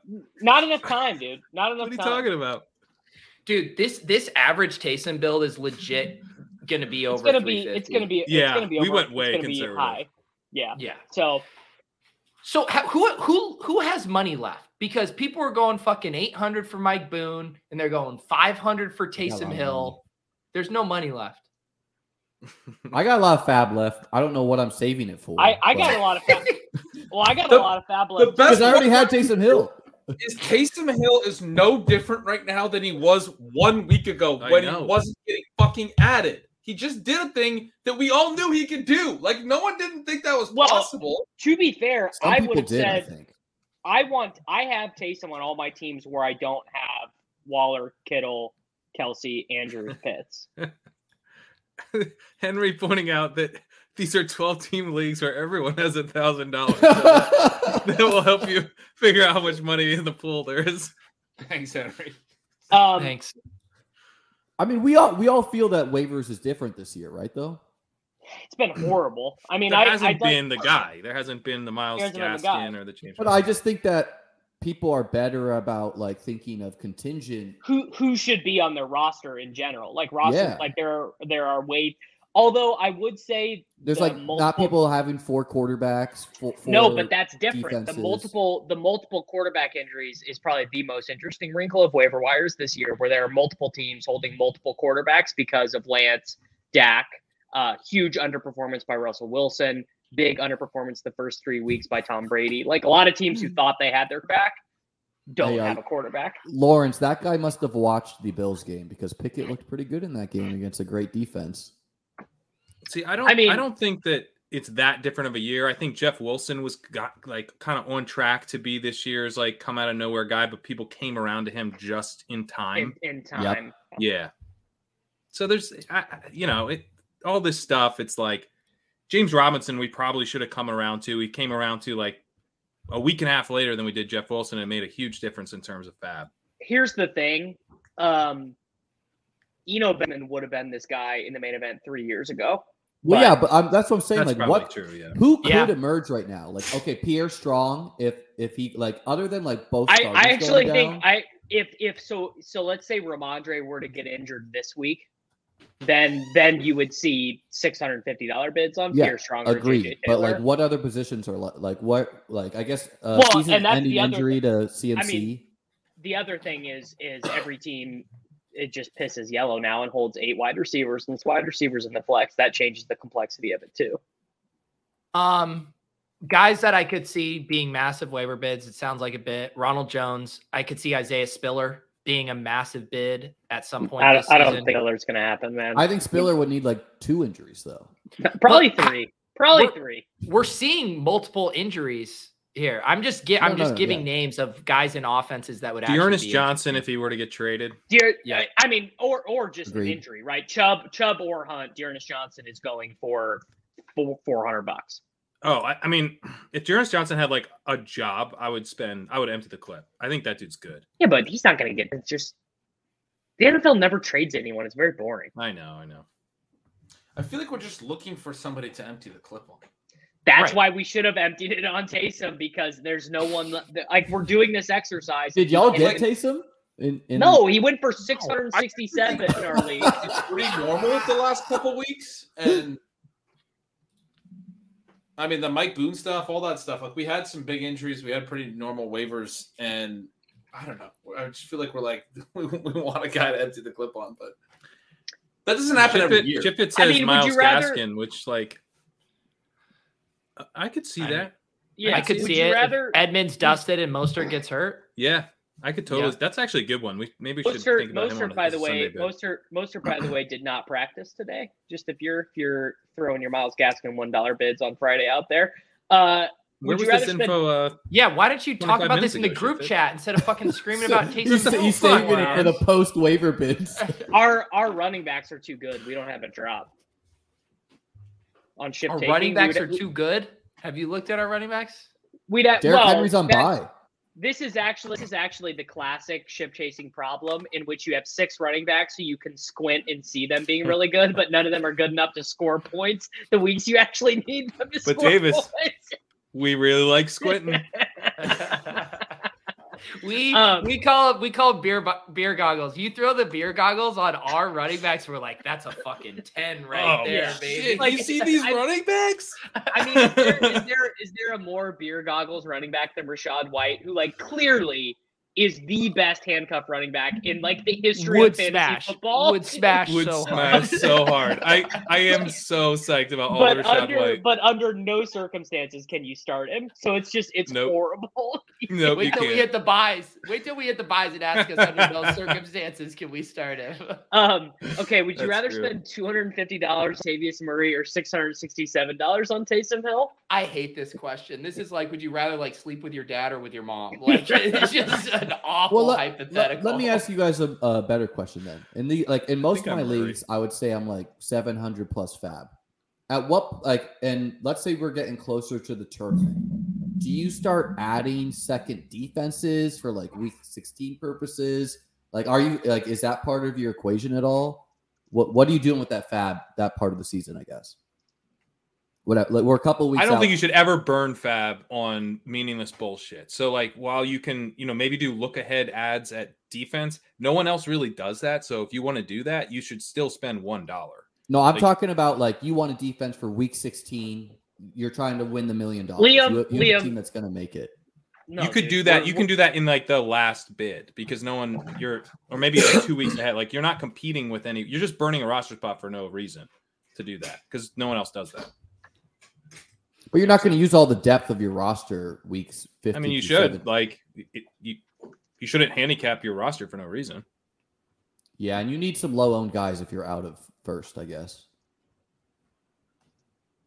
Yeah, it's just going to be hard to imagine starting them, and if they have the ceiling to catch up. I will say, though, to your point, Liam, I think there is probably more thorough in-game thinking that should be done as far as roster prep and getting stuff ready in optimizing even those little small things with kicker and defense. Brother, I got OBJ on all these rosters. We're holding. No, that's a bridge. This is why like owning teams with Liam is like on one hand it's good, and then on the other hand he's talking about Odell in week 6. So it's just, and do you know why? I mean, do you know why Liam has Odell in these teams? He was at the Buffalo airport, so Liam is like.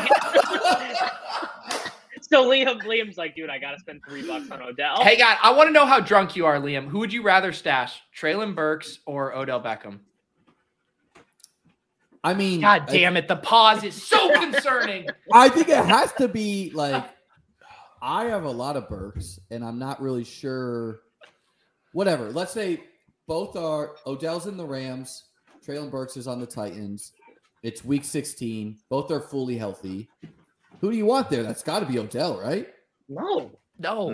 If Burks is even OBJ is fully healthy, he's what he was last year. Because Liam, they have the 31st graded pass blocking line. I know. Fucking protect Stafford to save their lives. Yeah, I'm taking Odell there. Yeah, right. Thank you, Gretch. No, the Titans are a really shitty passing. Yeah, like you're so the Rams. Titans. I mean, the Rams need a second player to step up. The Titans need a first player. Becomes the tight end, blocks a little bit. I think you look at all the volume that Tyler Higgy's getting underneath, and I can see the argument for Odell. If he can come back and act like Allen Robinson needs to just get cut, like outright. He's not going to. He has a huge contract, but they got nothing. If Burks is in the range of guys you're considering starting in week 16, that means he's smashing. It's not like should we start Deontay Johnson or Treylon Burks? It's like Treylon Burks just ripped off 8 catches for 120 yards and a touchdown. But I mean, he just had a high ankle sprain during a 3-week sprint. Like that's different. He just had a high ankle sprain and went to IR. Like we're not even sure he'll be back after 4. How healthy high ankle sprains linger? It derailed. It's like a turf toe. It's not a high ankle sprain. Oh, but right. I mean, I don't even think that might be better. Turf toe, it can linger as well. Yeah. My concern is how long does it take him to get back to healthy, and then in this offense, like I kind of feel like this is going to wind up being a little bit of a wasted year for him. Well, but I agree with the that, hypothetical is they're both healthy. The hypothetical is they're both healthy. Yeah. Yeah. Oh, okay. I guess I didn't really think through. I mean, is it like the Burks we've seen so far, or is it this Burks that we hope he is? We don't know. We don't know. That's part of the hypothetical. Oh, no, Burks looks OBJ because we know OBJ is good, and we don't know. Like, Burks looks sweet. I thought he looked sweet. Burks We has a already much know higher he's- ceiling as the alpha at the end of the season if he can get healthy. Then Burks was breaking out earlier than a lot of us thought he would before he Yeah. got He led all rookies. I mean, that through 3 Rams weeks in O-line is yards just per route run. disastrous. It is. So I guess the reason I was saying I would side with Liam is just that idea of the haves and have-nots. Where like the Titans pass offense in December, like they held down AJ Brown for a long time. Burks has Malik to be- Willis could be starting. You know, I don't think that's going to happen personally, but that would be I don't bad for either. Burks though. but that would be bad for Burks. I agree. yeah, that would be bad. Stafford can support receivers. That's just what I was thinking. But anyway, Can he? though? OBJ also Can't- did tear his ACL in February, by the way. So in terms of the health stuff, I don't Yeah, know like that- look at Godwin. Godwin is not back to full strength, and he tore his a whole 6 weeks before Odell did.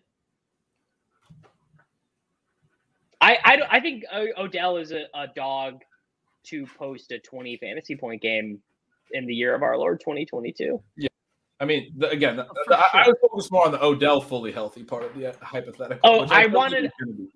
This is probably if you were playing the FFPC main event and you're in my leagues, stop listening right now.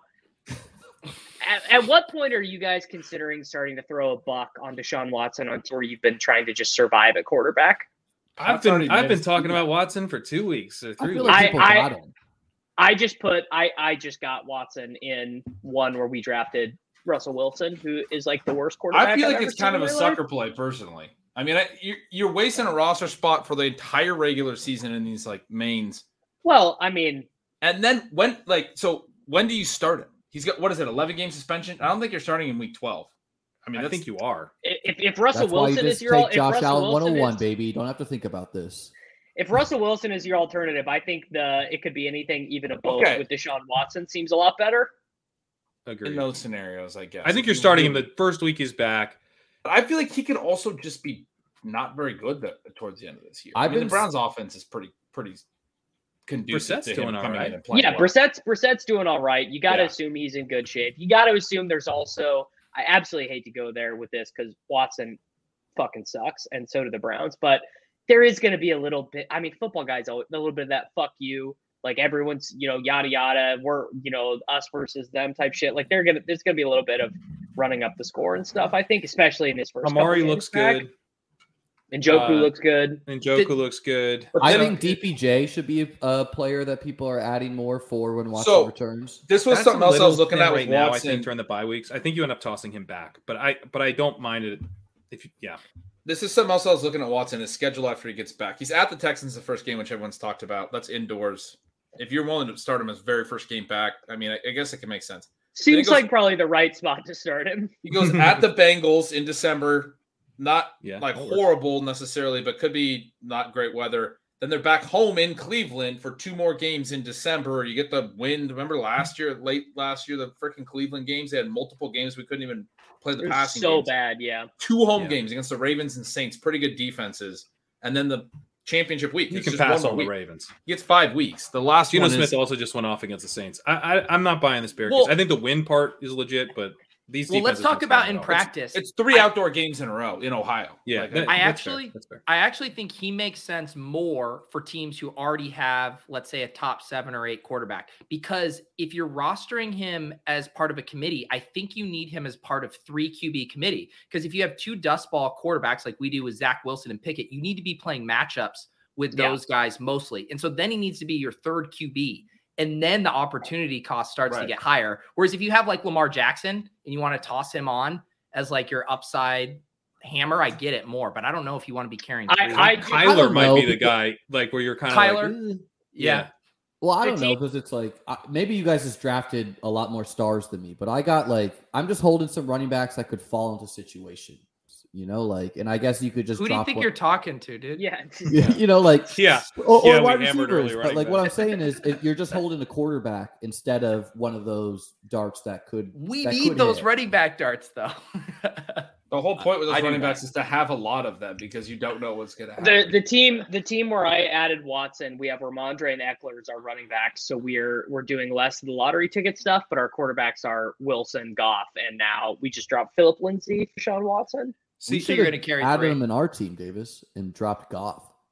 No, See, what I was no, thinking no. with Watson is that you don't do it on the Kyler team. You do it on the Pickett team, but with the idea that you're gonna like start Pickett, and if Pickett's not doing it, you're cutting Pickett and you're going and picking up Carson Wentz, and you're just like straight up. No, Liam watched it. Liam watched Pickett at a truck stop. He's not worried about Pickett not doing it. It's gonna be fine. Liam, will you admit something right now? If the Bills didn't play the Steelers last week and you didn't watch Kenny Pickett grinding his film in a truck stop, you wouldn't give a shit about him this week. Well, I don't think I know all the context of what was happening. Box score watchers, they're like, Kenny Pickett threw 3 picks against the Jets. All of those were off his wide receiver's hands. You're only not a box score watcher because this was the Bills game. That's not really that important, Pat. We're trying to say facts here. Also, I heard a young Ben Gretsch last week on this very show say Pickett could be good. So respected. Gretsch loves Pickett. We were in on Pickett before the truck stop game, is what we're trying to say. Yeah, we were talking about how he looked good in the preseason because we were grinding the preseason film over here. It got the Ben Gretsch stamp of approval. It got the Liam iWatch in the Welcome Center of Florida approval against the Buffalo Bills defense, the best defense in football. Which, if we did a main event, we would have that on our team. So, arrows up. Also, I'm sorry, but when Daniel Jones is your alternative, what are you missing out on? 10.2 Wan'Dale Robinson coming back points and sending him to the moon. Unless Liam, what's causing the echo on your audio? Because you're yelling right into the mic to the point that it's peaking, but yet there's an echo. You look really good. I get this a lot. I don't know, Mike. It's crazy that there's an echo. He's in a cavernous room. I mean, when you win $1 million and your fucking office is the size of a small townhome. Mike's not even on, buddy. It is on. He just a quick run through shows that I just got Pierre Strong in. I think every league. So nice. Go Jackrabbits. We got him in a fair amount of leagues. I am not like the Fab reports. I'm just looking at my rosters. Is the echo from you speaking? I got a bunch. I checked my teams with Sean. No, sorry. It's not like a feedback echo. You just sound like Liam. The actual acoustic answer is because you are speaking. There's no wall behind you, right? Like if you rearranged your desk and had your computer. Well, some would say my 49-inch monitor is quite the wall, but I checked my teams with Sean just now, and he did not get my message because we have very little Fab left and lots of days of help.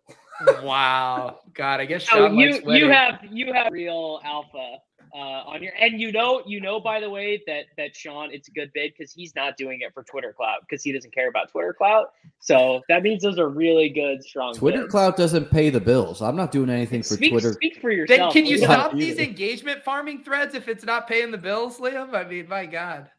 That's like a directional play to get some eyes on the YouTube that I'm half in, half out on, Yeah, when was the last time you did a YouTube video, Liam? Last week I did a breakdown. I think I nailed the Gabe Davis week. I said if he is a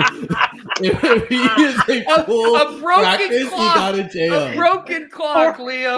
Four times a year. 4 times a year. Of all the things that you would have nailed, I also said I'm either playing Ramondre or Damian Harris in all my lineups, and I'm playing Breece Hall. Now, what would you say got you on Gabe Davis, Liam? Plays for the Bills. I also said the Bills are a team that does not mind running up the score, especially early in the season. They want to get their offense right. Like teams with these new pieces, the Chiefs too. Liam. Chiefs Bills this week, buddy.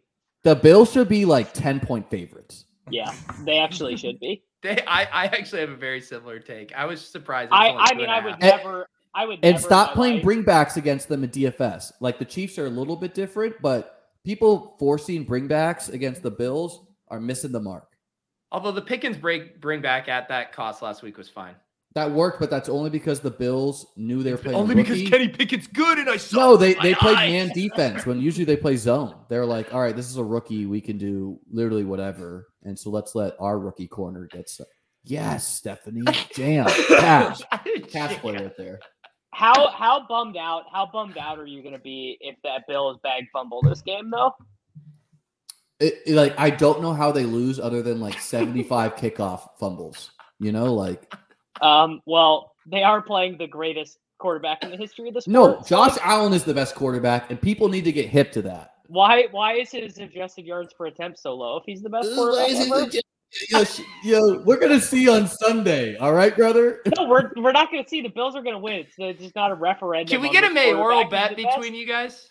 No, because I am very realistic. The Chiefs, this is a rebuilding year. They traded away their best player on offense, other than their quarterback, for a first-round pick. They saved some salary, and their quarterback's good enough to win them the division anyways. But they're not going to win the Super Bowl this year. This is not a rebuilding year. Is Juju hurt at all, or is he just done? He's done. I think he's a little banged up, yeah. Right? No, he cannot generate any separation, and every target that should go to the area of the field where he can actually win just goes to Travis Kelce instead, because Kelsey's so much better. He can generate separation, but he has to leap through the air and fall to the ground. That's the only move he's got. I'm going to give a take that the Bills are going to get way more money this week, and it's a fish bet, and the Chiefs are going to win at home. Well, I mean, Mahomes in his career has See you never. Sunday, brother. Hope your Twitter can take it. It's going to be a good game. Like, it's not going to be a blowout. I actually had the opposite take. I think that both of these head coaches know how, because the winner of this game will get the 1 seed in the AFC, like a huge percentage of the time. And so both of these coaches, I think, are actually going to play pretty tight.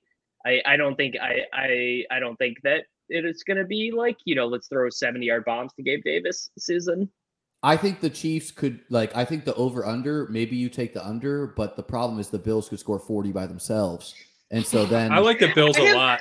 I guess I'm a fish. I like the Bills a lot. I think the Chiefs, their inability to stretch the field against a team that doesn't blitz, and they drop all their defenders back in coverage, seems like a real problem. They're going to make them kill them down the field with Juju and Kelce. Yeah. And they are just going to have Von Miller and, Greg Rousseau coming off the edge. And Von Miller is much better than what we saw. Greg Rousseau, is that two? Rouss. Liam, if the Josh Allen Bills never win a Super Bowl, how would that impact you emotionally as a person? Well, they already won me $1 million, so shout out Josh. I literally think you would maybe prefer them winning the Super Bowl to you yourself winning $1 million. I usually strictly in DFS stack the Bills. It's a pretty good tactic. You guys damn it, dude! You guys should follow. This guy's gonna win another million. He's won far more money than me this year. Played DFS, just fucking jamming. No, I've been getting killed in DFS. Other than last week, but because I was like, where did you get your idea? I should not have been playing Gabe Davis when his practice report goes limited practice, did not practice, limited practice. I should not have been doing that. But once he was full practices, he's back. Who's your Bills bring back this week? Who am I bringing back on the Chiefs side? Oh yeah. Are you not playing on the Chiefs side? You're playing. You're not triple stacking Mahomes and choosing a Bills bring back. If I do bring back Chiefs, I'm bringing back McKinnon because I think they're going to be down and they're going to need to get points that way. Yeah, and I think you're giving up way too many projected points at running back this week. That's does projected points win fucking tournaments?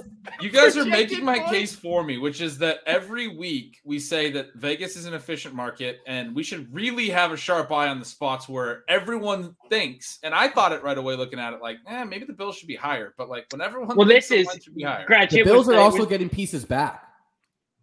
They're getting a lot of pieces back that they not had. I bet that's priced in. No. I don't think the public knows that. And the public's the one who's betting. Gretch, you know what this is? It's the Lions-Patriots game from last week where your dumbass buddy who does 16 same-game parlays a week is like, I can't believe the Lions are dogs to the Patriots with Bailey Zappi, and they get shut out. That's totally what it is. Except it's the opposite. Everyone wants to play the Bills side. You're saying that's going to happen to the Chiefs, but everyone is looking at this and going, how are the Bills only 2.5-point favorites? They should be 10-point favorites. Yeah, but it's not over the key number. You're not getting 3 with KC. You basically need them to win. If it goes to 3, maybe. I think there's a lot of people that hate Buffalo that are like, oh, Patrick Mahomes home dog. I don't think so. I don't think we're tapped into this public that's betting just at me, Liam. The Pat McAfee people watching and betting, if he's gonna come out and be like Patrick Mahomes at home, Nez is right. I've already heard this multiple times this week. People love this narrative. Mahomes, the home dog, first time ever. I mean, if I did just offer you a blind wager for the rest of your life, you get a 5-unit bet every time Patrick Mahomes is a home underdog until he retires. You end up how much ahead on that? Where are we at on is the Chiefs defense good? Because I thought to start the season they're not good. No, they're not looking that way. They're no good, and they've been no good. They won a Super Bowl with a terrible defense. It doesn't matter. Well, but at the end of last season, they were very bad. Like, that's different than. Well, here's the thing: this defensive coordinator that they have, very inside football here, Steve Spagnuolo. He's just insanely aggressive, which really pays off. The 3 times a year it pays off, and then when you're sending 0 blitzes with both of your dime corners rushing the quarterback, and Josh Allen reads that, you're dusted, right? So I want to be clear too, because Dalton had that comment. I should make it official. I'm not going to be taking the Chiefs. I'm not advocating bet the Chiefs. I wanted to bet the Bills, but I was like, I'm just going to stay away from this game. Well, the Bills should be -10, so -2.5, good value. Do you think it's a big deal the line moved from 1.5 to 2.5? Yeah, I mean, it's a moderately big deal, yeah. No, it's not across like a major point. It doesn't matter till it gets to 3. I would say if it gets to Bills -3, I was trying to poo-poo. I didn't know. I thought Pat was saying it was a big deal. Well, because I guess that if it opened, my point is if it opened at 1.5, because you're saying we should be siding with Vegas. I guess I'm saying I feel like you still kind of are getting an okay line relative to what Vegas thought it was worth now. Like, you're not having to cross a key number. If it goes to 3, then I would agree with the take that it's kind of a sucker bet at 3.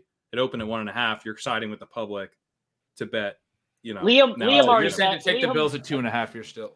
I don't think it's bad to take the Bills at 2.5. It's not bad yet. It might get bad. I teased it up to Bills -10. Got great value. Yeah, he got Bills -10 on the alternate line on DraftKings. Do you have any of your $1 million left? I live in Florida. I'm not allowed to sports bet. Wow, 65% of bets on the Chiefs so far from Travis here. Okay, but that's what I didn't expect. Isn't that very flawed though? Like, that doesn't account for all books. Like, and is that like, I don't know. I feel like that number that gets reported is always flawed. Yeah, I thought it was going to be like 80. And sports books don't have any incentive to be honest. Like, they can just send out a lie. Liam, question for you: Are you ripping battle royales and stuff? Are you in the weekly underdog streets? I've had a weird start to the NFL season where I've had 3 weddings and 2 birthdays. So I just haven't had a lot of time that I usually would. So I have not been grinding those as much. I was on the Badge Bros last week. That was a ton of fun. I want to do that more, especially if I keep getting killed in DFS. But I think it's fun. I got to give 2 shout outs. One, obviously stat chasing here. Sam and Connor have been doing a great job with that. That releases for YouTube members every Tuesday night and then available to everyone else on Wednesdays. And they go through the league from an analytic perspective and then kind of funnel it through the lens of battle royales, the resurrection, which is about to close. And then of course, what Liam just mentioned too, the Badge Bros, they got their YouTube channel doing awesome stuff over there. Nez in the chat tonight, one of the Badge Bros, John Warner, Numi, who gets bumped for the overlays. They got a good crew over there. So yeah, if you're looking for content on the weekly contest, highly recommend the Badge Bros. Yeah, I'm trying to do Thursday, I think. Liam, why don't you just buy the most expensive Josh Allen Rainmaker? That feels literally right up. Bro, I've been in these Rainmaker streets and only in the elite tier. That is an up and down. Not if you have Josh Allen and Gabe Davis. Well, the Rainmaker. First off, there's no money in the Rainmaker tier. It's in the that's a whole other discussion. This whole Rainmakers thing, but I'm in the elite tier where you can actually win. I'm a large field GPP guy, not like a 20-man field, pay $20,000. You're not battling Brandon Adams for CryptoPunks, is what you're saying? No, I'm not trying to battle Smiz and Brandon Adams, and I don't know. That guy came off unlikable, Jason Robert or whoever's the guy, Matt Kalish, the guy who's he's just changing his story every fucking week. He panders to one crowd if he's speaking to them. Then panders to another crowd. They can't get best ball fucking live scoring on DK. They got Rainmakers up and running. What the fuck? A run. He just dropped 7 names, just throwing out a list of grievances. Bro, I've been watching this poker cheating scandal for weeks let's talk on about Joe it. Ingram's podcast. Yeah, if what's you guys going are on not with that, tuned into that, that shit Is that like a real insane. thing? Like that she cheated? So Did she she cheat? definitely cheated. She's No, a no, no, no, pathological no, liar. no, no, no, All no, these no, fucking no, simps no, are no, getting no. wrapped up. Liam, Davis, Fuck I actually you, play poker. Fuck you. You're cool. Fuck you. I'm out. Did you say I actually play poker? Well, okay, because I'm sorry, but like you're hearing, it got picked up by some crowds that are like, yes, oh. Liam, I'm going to stop you from getting canceled and explain it in a way that is non-cancelable. So if you were "Don't cancel unaware, me, I don't make any money in public. I bet. Don't So- say you can't cancel me. Just let Davis explain. Liam is correct that this specific poker story did get picked up by a lot of like blue check liberal New York Times style writers who basically interpreted the story as this woman won a hand of poker she was not supposed to win. And their interpretation of it was very like Gelman amnesia, in the sense that they have no expertise in this area, but they just assume because of the ingrained sexism that exists and like everything in the world that people were just mad that this was a woman. Then all these poker players explain like, actually X, Y, and Z, cheating's a pretty big deal in poker. This is a situation where it could have happened. And it makes no sense for her to play the hand this way because of X, Y, and Z. And they're like, nah, she didn't cheat. And then, I mean, obviously there's like literally hundreds and hundreds of hours of content about this. This is where I'm at, Liam. She cheated. I'm about 60% cheated, 40% not cheated is my because here's my biggest takeaway is that it would just be such a bizarre spot to cheat. They are dumb. They are dumb. I don't think they're they I are don't like think they're- dumb enough that they think they can pull. No, because if there's too many people, involved. Chat, We let literally me- don't chat- have enough time. Chat, you know, we have a lot of people watching tonight. If you guys want this poker talk, I'll fucking indulge it. I actually find it interesting. I have no clue if you guys do. I've Let me know in gone the chat. deep down this rabbit hole too. I think it's interesting. I think I don't everyone have has any the guy that interest took in the chips poker off the at stack. all. I think this has now reached a like broad interest level. There was a front page Yes. article in the New York Times about this girl. Yeah. LA Times too. This is not niche. I did anymore. not know it was on the New York Times and all this. I didn't realize it got big. What? Robbie Liu is her name. Let me she talk was on- about a couple characters in the story, if you would. So first off, you have to check into Joe Ingram's YouTube channel, Joe Ingram 1. Yeah, just carve out 60 hours to watch his 10-hour live stream. Well, this is what Great I'm saying. wreck, Is, Liam. this man is insane, where he's doing 13-hour live streams every single night, investigating. And what's so brilliant is he refuses to come off as like he has a side. And anyone who's accused of cheating and to such a degree would know it's obvious. You shut the fuck up and you don't go on a bunch of YouTube channels and whatnot. And so, but this lady, Robbie Jade Liu, is taking the opposite idea. She has an eye for fame, and she's coming on the pod. She's attacking people. She's changing her story left and right. Everything is drop. Oh, Keep that's going. it. Keep going. The chat likes this. So let's So do it. yeah, she's changed her story left and right. You have Nick Vertucci, who, please don't show me this is all allegedly, but allegedly ran some like kind of like Trump University type scams where he's like robbing people of like real estate type things, and is now running this live stream game. And you have Robbie, who cheated this guy, Garrett, who was the worst Survivor player ever, apparently, out of $130,000. And then you have this guy that came out and got caught stealing $15,000 from her chip stack during the live stream, which they found while surveying the security footage to see if anything crazy happened, that he was working there and he took money off her stack from the table. Why would he be? So she's Well, let's cheating talk about live that, Pat. on. So she's cheating live on a poker stream, Mhm. and this guy, from what I've watched on this, is kind of not just in on this, but like the guy feeding her the information, the inside guy. So he takes this opportunity to steal money from her on camera. Yeah, he's commit a crime on camera while they're engaged in a separate made me crime laugh. together to cheat also on camera. I guess like that part of it is like no, Pat, so do not crazy to me. remove the logic. Like, people keep on trying to apply their own personal logic. Like, well, Why did would he you steal choose these spots? from her? Well, He is so a Pat, degenerate. He's like, like a Pat- true degenerate. I think there's a logical explanation though of she gave the money back to Garrett, and if he was in on the cut and he was worried about getting his full cut, he might be like, I'm gonna go fucking grab my cut right off the table. No, what I'm saying is he's a true degenerate. I'm giving the money back to Garrett. Yes. Before he stole the money, and he let out a scream in the backstage, like a I missed that. Here's an like, apparently there was an alleged he was backstage and was like really upset. He goes, my money that I helped, my money that I just and if you do the math, 15K of 135 is like whatever 10%, 50%, whatever it is, like a reasonable cut number. And I don't know. Here's another question because I got this other guy. Just that you got this other guy who works for the company that's different than the guy who took the money. Who is a con? You should not be hired, by the way. Who plays on some streams for money. And I got sent this spreadsheet that is like his results by seat. Yeah, so this guy, we'll get to this character. We're not and to this him. Is the seat 2 versus other is the total breakdown. Oh, come on, Zoom. Come on. So this is talking about seat 2. He crushes, right? And that's what Robbie was in, was seat 2.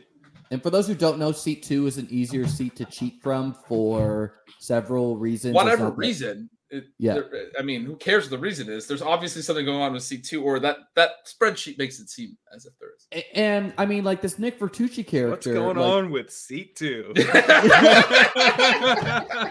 I mean, you have people asking innocent questions like, hey, like, and he's like attacking them, like so defensive, which like, I guess that could be an emotional response you have, but I mean, what do you make to her? Because again, like juxtaposed against the Mike Postle stuff where he kept a really low profile, lawyered up, went under the radar. Robbie's like fucking getting blasted and going on Ingram's podcast. Like this is very bizarre behavior. This is not a joke where she said things like, I mean, she's clearly angling for fame, but she said things like, maybe I'll drop a sex tape. Maybe I'll start like, so I don't know. Is it OnlyFans money? I don't fucking know why she's doing this. I think she is insane and she clearly like feeds off attention and she has it all wrapped around. Do you think they're legit rich, like her husband, the metaverse lawyer, or you think they're fake rich? I think she's definitely fake rich. Like, I think he maybe is rich, but I mean, you don't get staked 150K because you're gaga rich. By the way, how rich do you have to be to just stake someone 100K? Like proper bankroll management, what is that? Like, are you worth $200 million? Are you like, what is the number to do that where you have this other cowboy hat character guy who staked her, who apparently they're having extramarital affairs, which is kind of important because are you saying they're married to other people or they're just hooking up? They're married to other people. Okay, all right. Well, then then he's staking her in the game and like they're like signaling each other during the game. It's like, how many crazy things have to be explained until you're just like, I've met people like this in my life. I know a pathological liar and shady people when this happens. Like, this is insane. Like, and I legitimately don't understand. Like, you had some smart people come on Joe Ingram's pod who's like, it would be really hard to cheat in chess and poker. And it's like, okay, first off, you're not a chess player, but it would be so easy to cheat in over-the-board chess. It would be as simple as sticking a buzzer in your shoe, in your person, wherever, whatever hole on your body, and just literally buzzing when there's a move to find. And the person cheating in chess, because obviously they're a little connected here, they're good enough at chess that if they were signaled that there is a move to find, they could find it. But they might not know to look for that move unless they were told. And so it would be so easy to do that, like incredibly easy. Security at chess tournaments is so fucking lax. This is like, there is none at all. And it's like a lock that the chess guy cheated, right? Like he's completely. Well, it's unquestionable he cheated online. And then this thing came out that from chess.com, my former employer. I do not have any inside knowledge. I do not have any talking to anyone, but they have a business relationship with Magnus, right? Yes, they do. So this is complicated where, I mean, in one hand, maybe Garrett and Magnus threw a hissy fit essentially and like freaked out and lost their brains. And the other hand, maybe they know cheating is happening and they're running the gambit of just like, let's blow it up. Let's get some eyes here. You can't prove someone got buzzed once or twice a game. No cheat detection is going to catch that over the board. It's not as easy. Like when someone cheats online, it's really easy. It's like, where does their mouse click? Like, how do they play? You know, like it's just much easier to catch a cheater online than over the board. Wait, so can I ask about the poker thing? Because I don't play poker. I understand like how to play Texas Hold'em, but I'm not good. Hang on, what was the one in Vegas when you had quads and how did you misplay your quads? I remember. Did you get like? I fucked it up somehow. I don't. You got like the least amount of value you could out of your quads. Because I didn't get people. I think you called on the river with quads as opposed to raising. Oh, and they will. I don't know. They'll actually give you a penalty for that too. Usually. Well, I was penalty worthy. I don't know how to play poker in terms of the bet sizing, when to raise, when to call, any of that shit. But from what I understand, so what she does, right? She is like she's going further into this hand where she's a dog based on what they're showing on the site or, you know, on the stream. They're showing like he has a 54% chance or whatever to win this hand. And she's making a stand on this hand. No, but if you're in her shoes to explain, you would think you're never, ever win. 1% chance. Because you're going to get more information on the following card. No, you just said jack high. Because what's on the board is 10, 10, 9, 3. But does she know his hand for sure? No, you don't know that. So she had him. To make the play, she would have thought he was bluffing. But there was other ways he could have been bluffing. But here's the thing: is if you think that he's bluffing, every single bluff is better than the hand she has. That's what I was saying. But even with the hand that he did have, she was a dog. You would have to he had know, a flush draw or something, exactly, right? and you would have to exactly know that was his hand. And so, you basically had to have him on a straight and 8-7 of clubs. Yeah. But even then, why did she play it? Well, because there's two ways to cheat. Either one, she's getting buzzed, you're ahead, or maybe she's being told you're ahead and then signaled but fold. Like if the guy cheating only knows the graphics of the cards. In another sense, maybe they know the runouts. Maybe they know the future cards. And that seems so much harder. That seems really hard, but there's ways to do that. There's ways to do that with. I saw that a lot, but how? What would the ways be to do that? How would you know the deck? So they're it really depends what system they're running. You could have tech that basically has the ability to like see through the cards and shit like that, or you could when it's in the automatic shuffler, there's like things that's going to tell you future streams. I did hear there was an automatic shuffler installed like 2 months before, and that there's one a of the lot theories of weird is that shit that someone happened, had like a camera or some shit in there. It makes a ton of sense that she was told you have the best hand, but not smart enough to know it's such an absurd spot that if you want to keep this ruse going, you fucking fold. Like you fold jack high, yeah. And it goes back to this thing people talked about with Postel. I think Haralabob mentioned it on one of the Ingrams. It makes it scary of knowing if there were less stupid cheaters, how long this shit could go on, where you just win at a 55% clip, a 60% clip, and you don't fucking blow it in the most obvious spots like this. Or you just target an actual poker player who's a little down on their luck and like willing to do shady shit. Like, don't target a pure person like Robbie to pull the scam who comes off as like crazy fun player. Just choose someone that you would never ever suspect when something unusual happens. You just be like, oh wow, what a crazy call, you know, like. Yeah, like I agree. There could be a lot of cheating in a lot of different ways in poker that people don't. Do you think we ever get clarity, or does this go like the well? I mean, like situation. So, like a lot to me didn't make like a lot of people were like, oh, well, how come no one came forward? Because there's like 2 billionaires, or at least 1 billionaire, Bill Perkins, and I don't know how rich Haralabob is. Professional Harry sports Potter. bettor. Yeah, but anyways, they both put up 100K, and people are like, "Oh, well, they didn't claim the bounty." Hello, if people are indicted in this cheating thing, those people have a lot more than 250K and probably are risking their lives to like come out and out some of these nefarious characters if something like that is happening. You know, like people you don't want to fuck around with is my guess.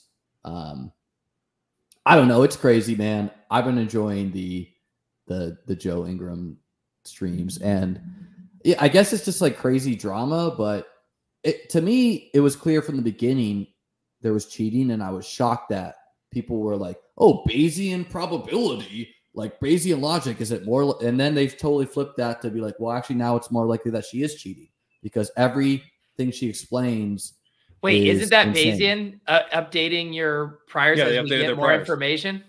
Well, in the beginning, it was like, okay, is it most likely that she just is a fun Imagine player? changing your mind using logic. Well, what I'm saying what is you're like, supposed to do so is illogical. imagine someone has a gun to your head and what's right. Did she cheat or not?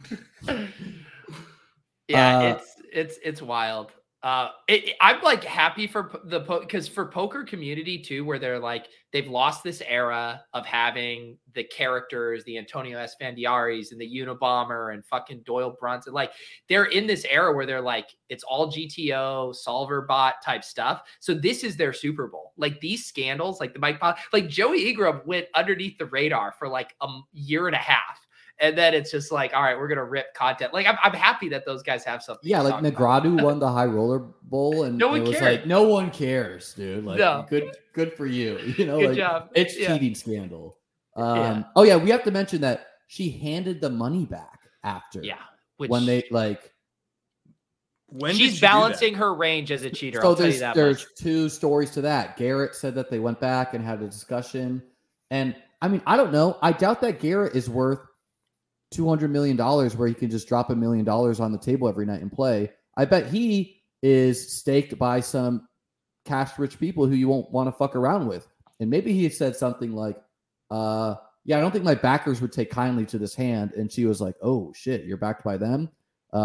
Here's this, here's this money. You know, like I'm just trying to think through like what would go through someone's head to do that. Or maybe she just thought that it would go like, it just seems far-fetched to me that she would be like, oh, this will just go away if I just give this money back. Like, no big deal. Here's $135,000. Yeah, that's actually being used as some of the evidence that she did cheat. It's like if she didn't cheat, she wouldn't have given the money back. Of course. Like, she felt guilty or I don't know. I think she just wanted it to stop. I don't think she's stupid, to be clear. But a lot of people, like, I think she's a manipulator. Which... The way that Garrett described her giving the money back was like he was telling her that because like he put some explanations on Twitter, but like he was telling her how bad this looks and how bad it's going to look. And a lot of eyeballs. And she started like getting really nervous and then offered to give the money back. Well, and if you do this, like just a basic logic tree, we know for a fact she wants to be in the limelight. She's voluntarily going on a lot of shows. We know she wants to be famous. We also know that she likes poker. We also know that her rise to playing in this game was meteoric. I mean, she went from playing $100 tournaments to playing in the highest, biggest cash game in the world. And so you wonder if she wants to be famous, she knows playing and she likes poker. Well, playing in that game is a good way to get there. How can she get there if she doesn't have the bankroll? Well, people who have an incentive to stake you or have a scheme that would justify putting you in that game. Like, unless she has an infinite bankroll, and that's why I go back to the thing, is she fake rich? Because if she's fake rich, then it's all off the table. There's no way she's getting in this game. She's like rented her jewelry on the, like, she doesn't own any of the, like the rings and stuff she was wearing. You know, I don't know. What kind of scandal can we get in fantasy football akin to this? Like, we already had fuck it. You had him on your show. Ethan Haskell. Yeah, oh, come on. That's Tanner Tolbert on your show, fucking making 300 lineups with but that probably happens every day. Like that, like, and that's like just assume that shit. The Ethan one in 2015 was this. I would say it's similar. It changed everything. It changed their security. They started doing geolocation. People had to find workarounds to play when they lived. What in do we know about DraftKings? Like, how do we know that employees don't know the ownership in a contest moments before, or like how do we know that? And like I think a lot of good questions have been brought up about streaming security in poker. You know, like I don't know. I think it's impossible for us to have it because the scandals with DFS happen behind the scenes at a computer not being recorded. Yeah, we can get data. Yeah, we could connect dots like Ethan Gate, like Bachelor Gate, but we're never going to have something on camera where Joe Ingram can go stream for 10 hours of Zapruder filming and rewinding back these actions and having body language experts. That would do it. I think we're on the show that would do the investigation. Y'all take shifts. I'll take the midnight to 6 a.m. shift. No, but it is like, I just think DFS is such a different, and it's also why it's so hard. I mean, DraftKings tried to do their Let's Goat series. They're trying to turn characters out of these players. It's so fucking hard to make DFS interesting to a normie. It's so hard. Well, I mean, there's definitely nefarious shit happening in DFS, like 3-man collusion and whatever, you know, like that's unquestionable, but I guess I don't view it the same as rigging a poker game to steal from me, you know? No, like, I'm just talking more about mass market appeal. Like there's movies like Rounders and Maverick and all the old 70 Paul Newman movies. Like with DFS, there's no way to make that digestible. Like I'm just talking more about like what kind of cheating could take place. Could take place. Yeah. Well, let's get Mock Lovin on. We can get the Chipotle brothers. I'm sure they might have some ideas for us. Are you trying to figure out how to cheat? Is that what you're doing? No, I was a teacher, brother. I'm anti-cheat. All right. Okay. I'll just, you know, well, I think just like that for a second. I think the thing would probably be I've talked with Brian on Lulz, is there's definitely ways to cheat in DFS, but the edge that you're gaining is far less pronounced than like the edges you're getting from cheating in poker, where it's like fucking binary. I know what you have. You could know what everyone else has in DFS. If you told me the exact exposures for the Millie Maker, that would be a huge edge, and it would still take me like 100 years to realize my equity. Yeah. I mean, I guess like in the FFPC, I think it would be caught though if like we're in a league and we're in a bunch of leagues together, and I'm like, drop Stephon Diggs. Like I think that would be noticeable and caught, right? Like I don't see. Yeah, it also would be tough it would be so obvious, and then like the following week, all it would do is everyone would bid literally every dollar they had. Right. Yeah. And so you might not even get him. Yeah, if your buddy needed to get him, they would have to make sure they had the most money at the time that you drop him, and then they bid everything they have to get him. And then what? You have Stephon Diggs, like that doesn't even guarantee you any wins. That doesn't guarantee you $1 million. It seems high effort, high risk, minimal super chance obvious. Reward. It's like, oh, you guys are buddies. He drops Stephon Diggs. You know, that'd be caught instantly. I mean, I definitely have worries in the high stakes DK best ball streets that people are colluding, but that I think is a legit worry in those where they have zero vetting process, they have zero quality control, they have has DraftKings thrown out a single best ball? I don't think so. Ever. And there's definitely shit like that. There's definitely shit like that. Well, I mean, because I could tell you guys, I've been in these streets for 3 years, and maybe people are just so rich that they don't care, which that's like so possible. But every year you have people just enter like a lot of lineups on auto, and also their rankings are weird, where maybe this person is so confident they're right, or maybe whatever, but I've been like, and I don't really see how it benefits any one person you're colluding with, because I'm in that draft. I'm not colluding with you, and I'm trying to beat you. But like, I don't know why someone would do that. It could help, because you could do things like make a bad team, which helps me, but also fuck over other teams strategically throughout the draft. You know, you realize like, this guy's auto drafted weird teams. You know, like, yeah, and at that point, you're an agent of chaos. You're not actually like benefiting. Well, if you could guarantee the winner came from your pool, your drafts of 12 every time, then, and like you don't know if it's going to be your partner, but I don't think it's something to worry about, because it's so hard to do in best There's ball. An infinite like you're control when these guys are cheating. And you don't know who's going to be healthy. You don't like. There's so much. It's so much easier to go online in poker and be like, "Hey, bro, what's your cards?" or something. You know. Well, what they're doing is more like the analogy. If they know what the cards are, it would be like you literally paid off all of the bills and all of the chiefs and the coaches on how to do the play calls during that game. Again, like that's what the equivalent of it is, of having your hand in determining like the outcome. Well, and I want to be clear. I'm talking about the $555 best ball drafts, which is like a 2K field, not the $5 DKs for anyone in the comments. Like no one could collude a million. No, I think people are doing some shit in there. I think see drafts in there where you're like, what the fuck is going on? You've drafted 3 quarterbacks in 5 rounds or something. Yeah, I guess it's just like it's so far-fetched that anything you do even works. Like, and that's why I love that Underdog does what it does, where it shuts down teams for collusion or concerns or whatever, you know? Yeah. Yeah, Underdog does police it. And we should demand that as consumers. Like it's outrageous we don't get that from DK. The poker controversy. We're making a list. We're now 2 hours in and just like airing more grievances, I guess. This is what happens when you go down a conspiracy route. I have ADHD, but you know, like it was bound that I brought up this thing I've been plugged into.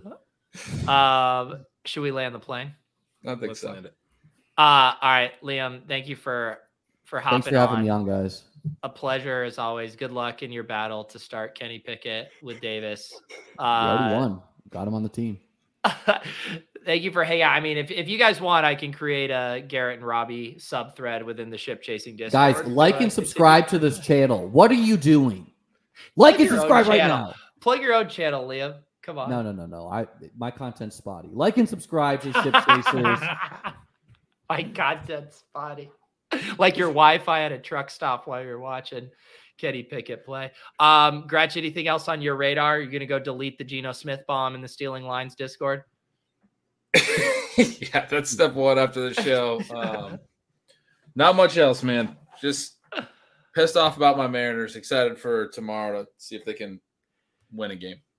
Let's get the Mariners going. For Gretch, anything for you, Pat? I do got something. Yeah, I'll be on Fantasy Football Happy Hour this Friday, doing a segment with Matthew Berry on the walkthrough. We're going to go through some of the games that I'm highlighting in my article. That's awesome. Very nice. Have you already picked out? 2.5. That mortgage your house and do it. Not financial advice. There you go. Oh, Pat, are you going to do the bit I told you about, or you sneak a little ship chasing paraphernalia onto the set? Yeah, I might do. Maybe I'll do. You know what I'll do? Remember back when we were with like Teespring or whatever the fuck it was? Yeah. Or TeePublic, whatever. There's a hoodie that has the fucking ship chasing written on the shoulder on the back. Yeah. So I could wear that hoodie, and then I just gotta. Yeah, but it's like, Pat, why are you doing your entire TV spot like this? It'd be great. It'd be great for the brand. All right. Appreciate you guys. Good luck with all your fucking $800 Taysom Hill shares. We'll see you guys next week.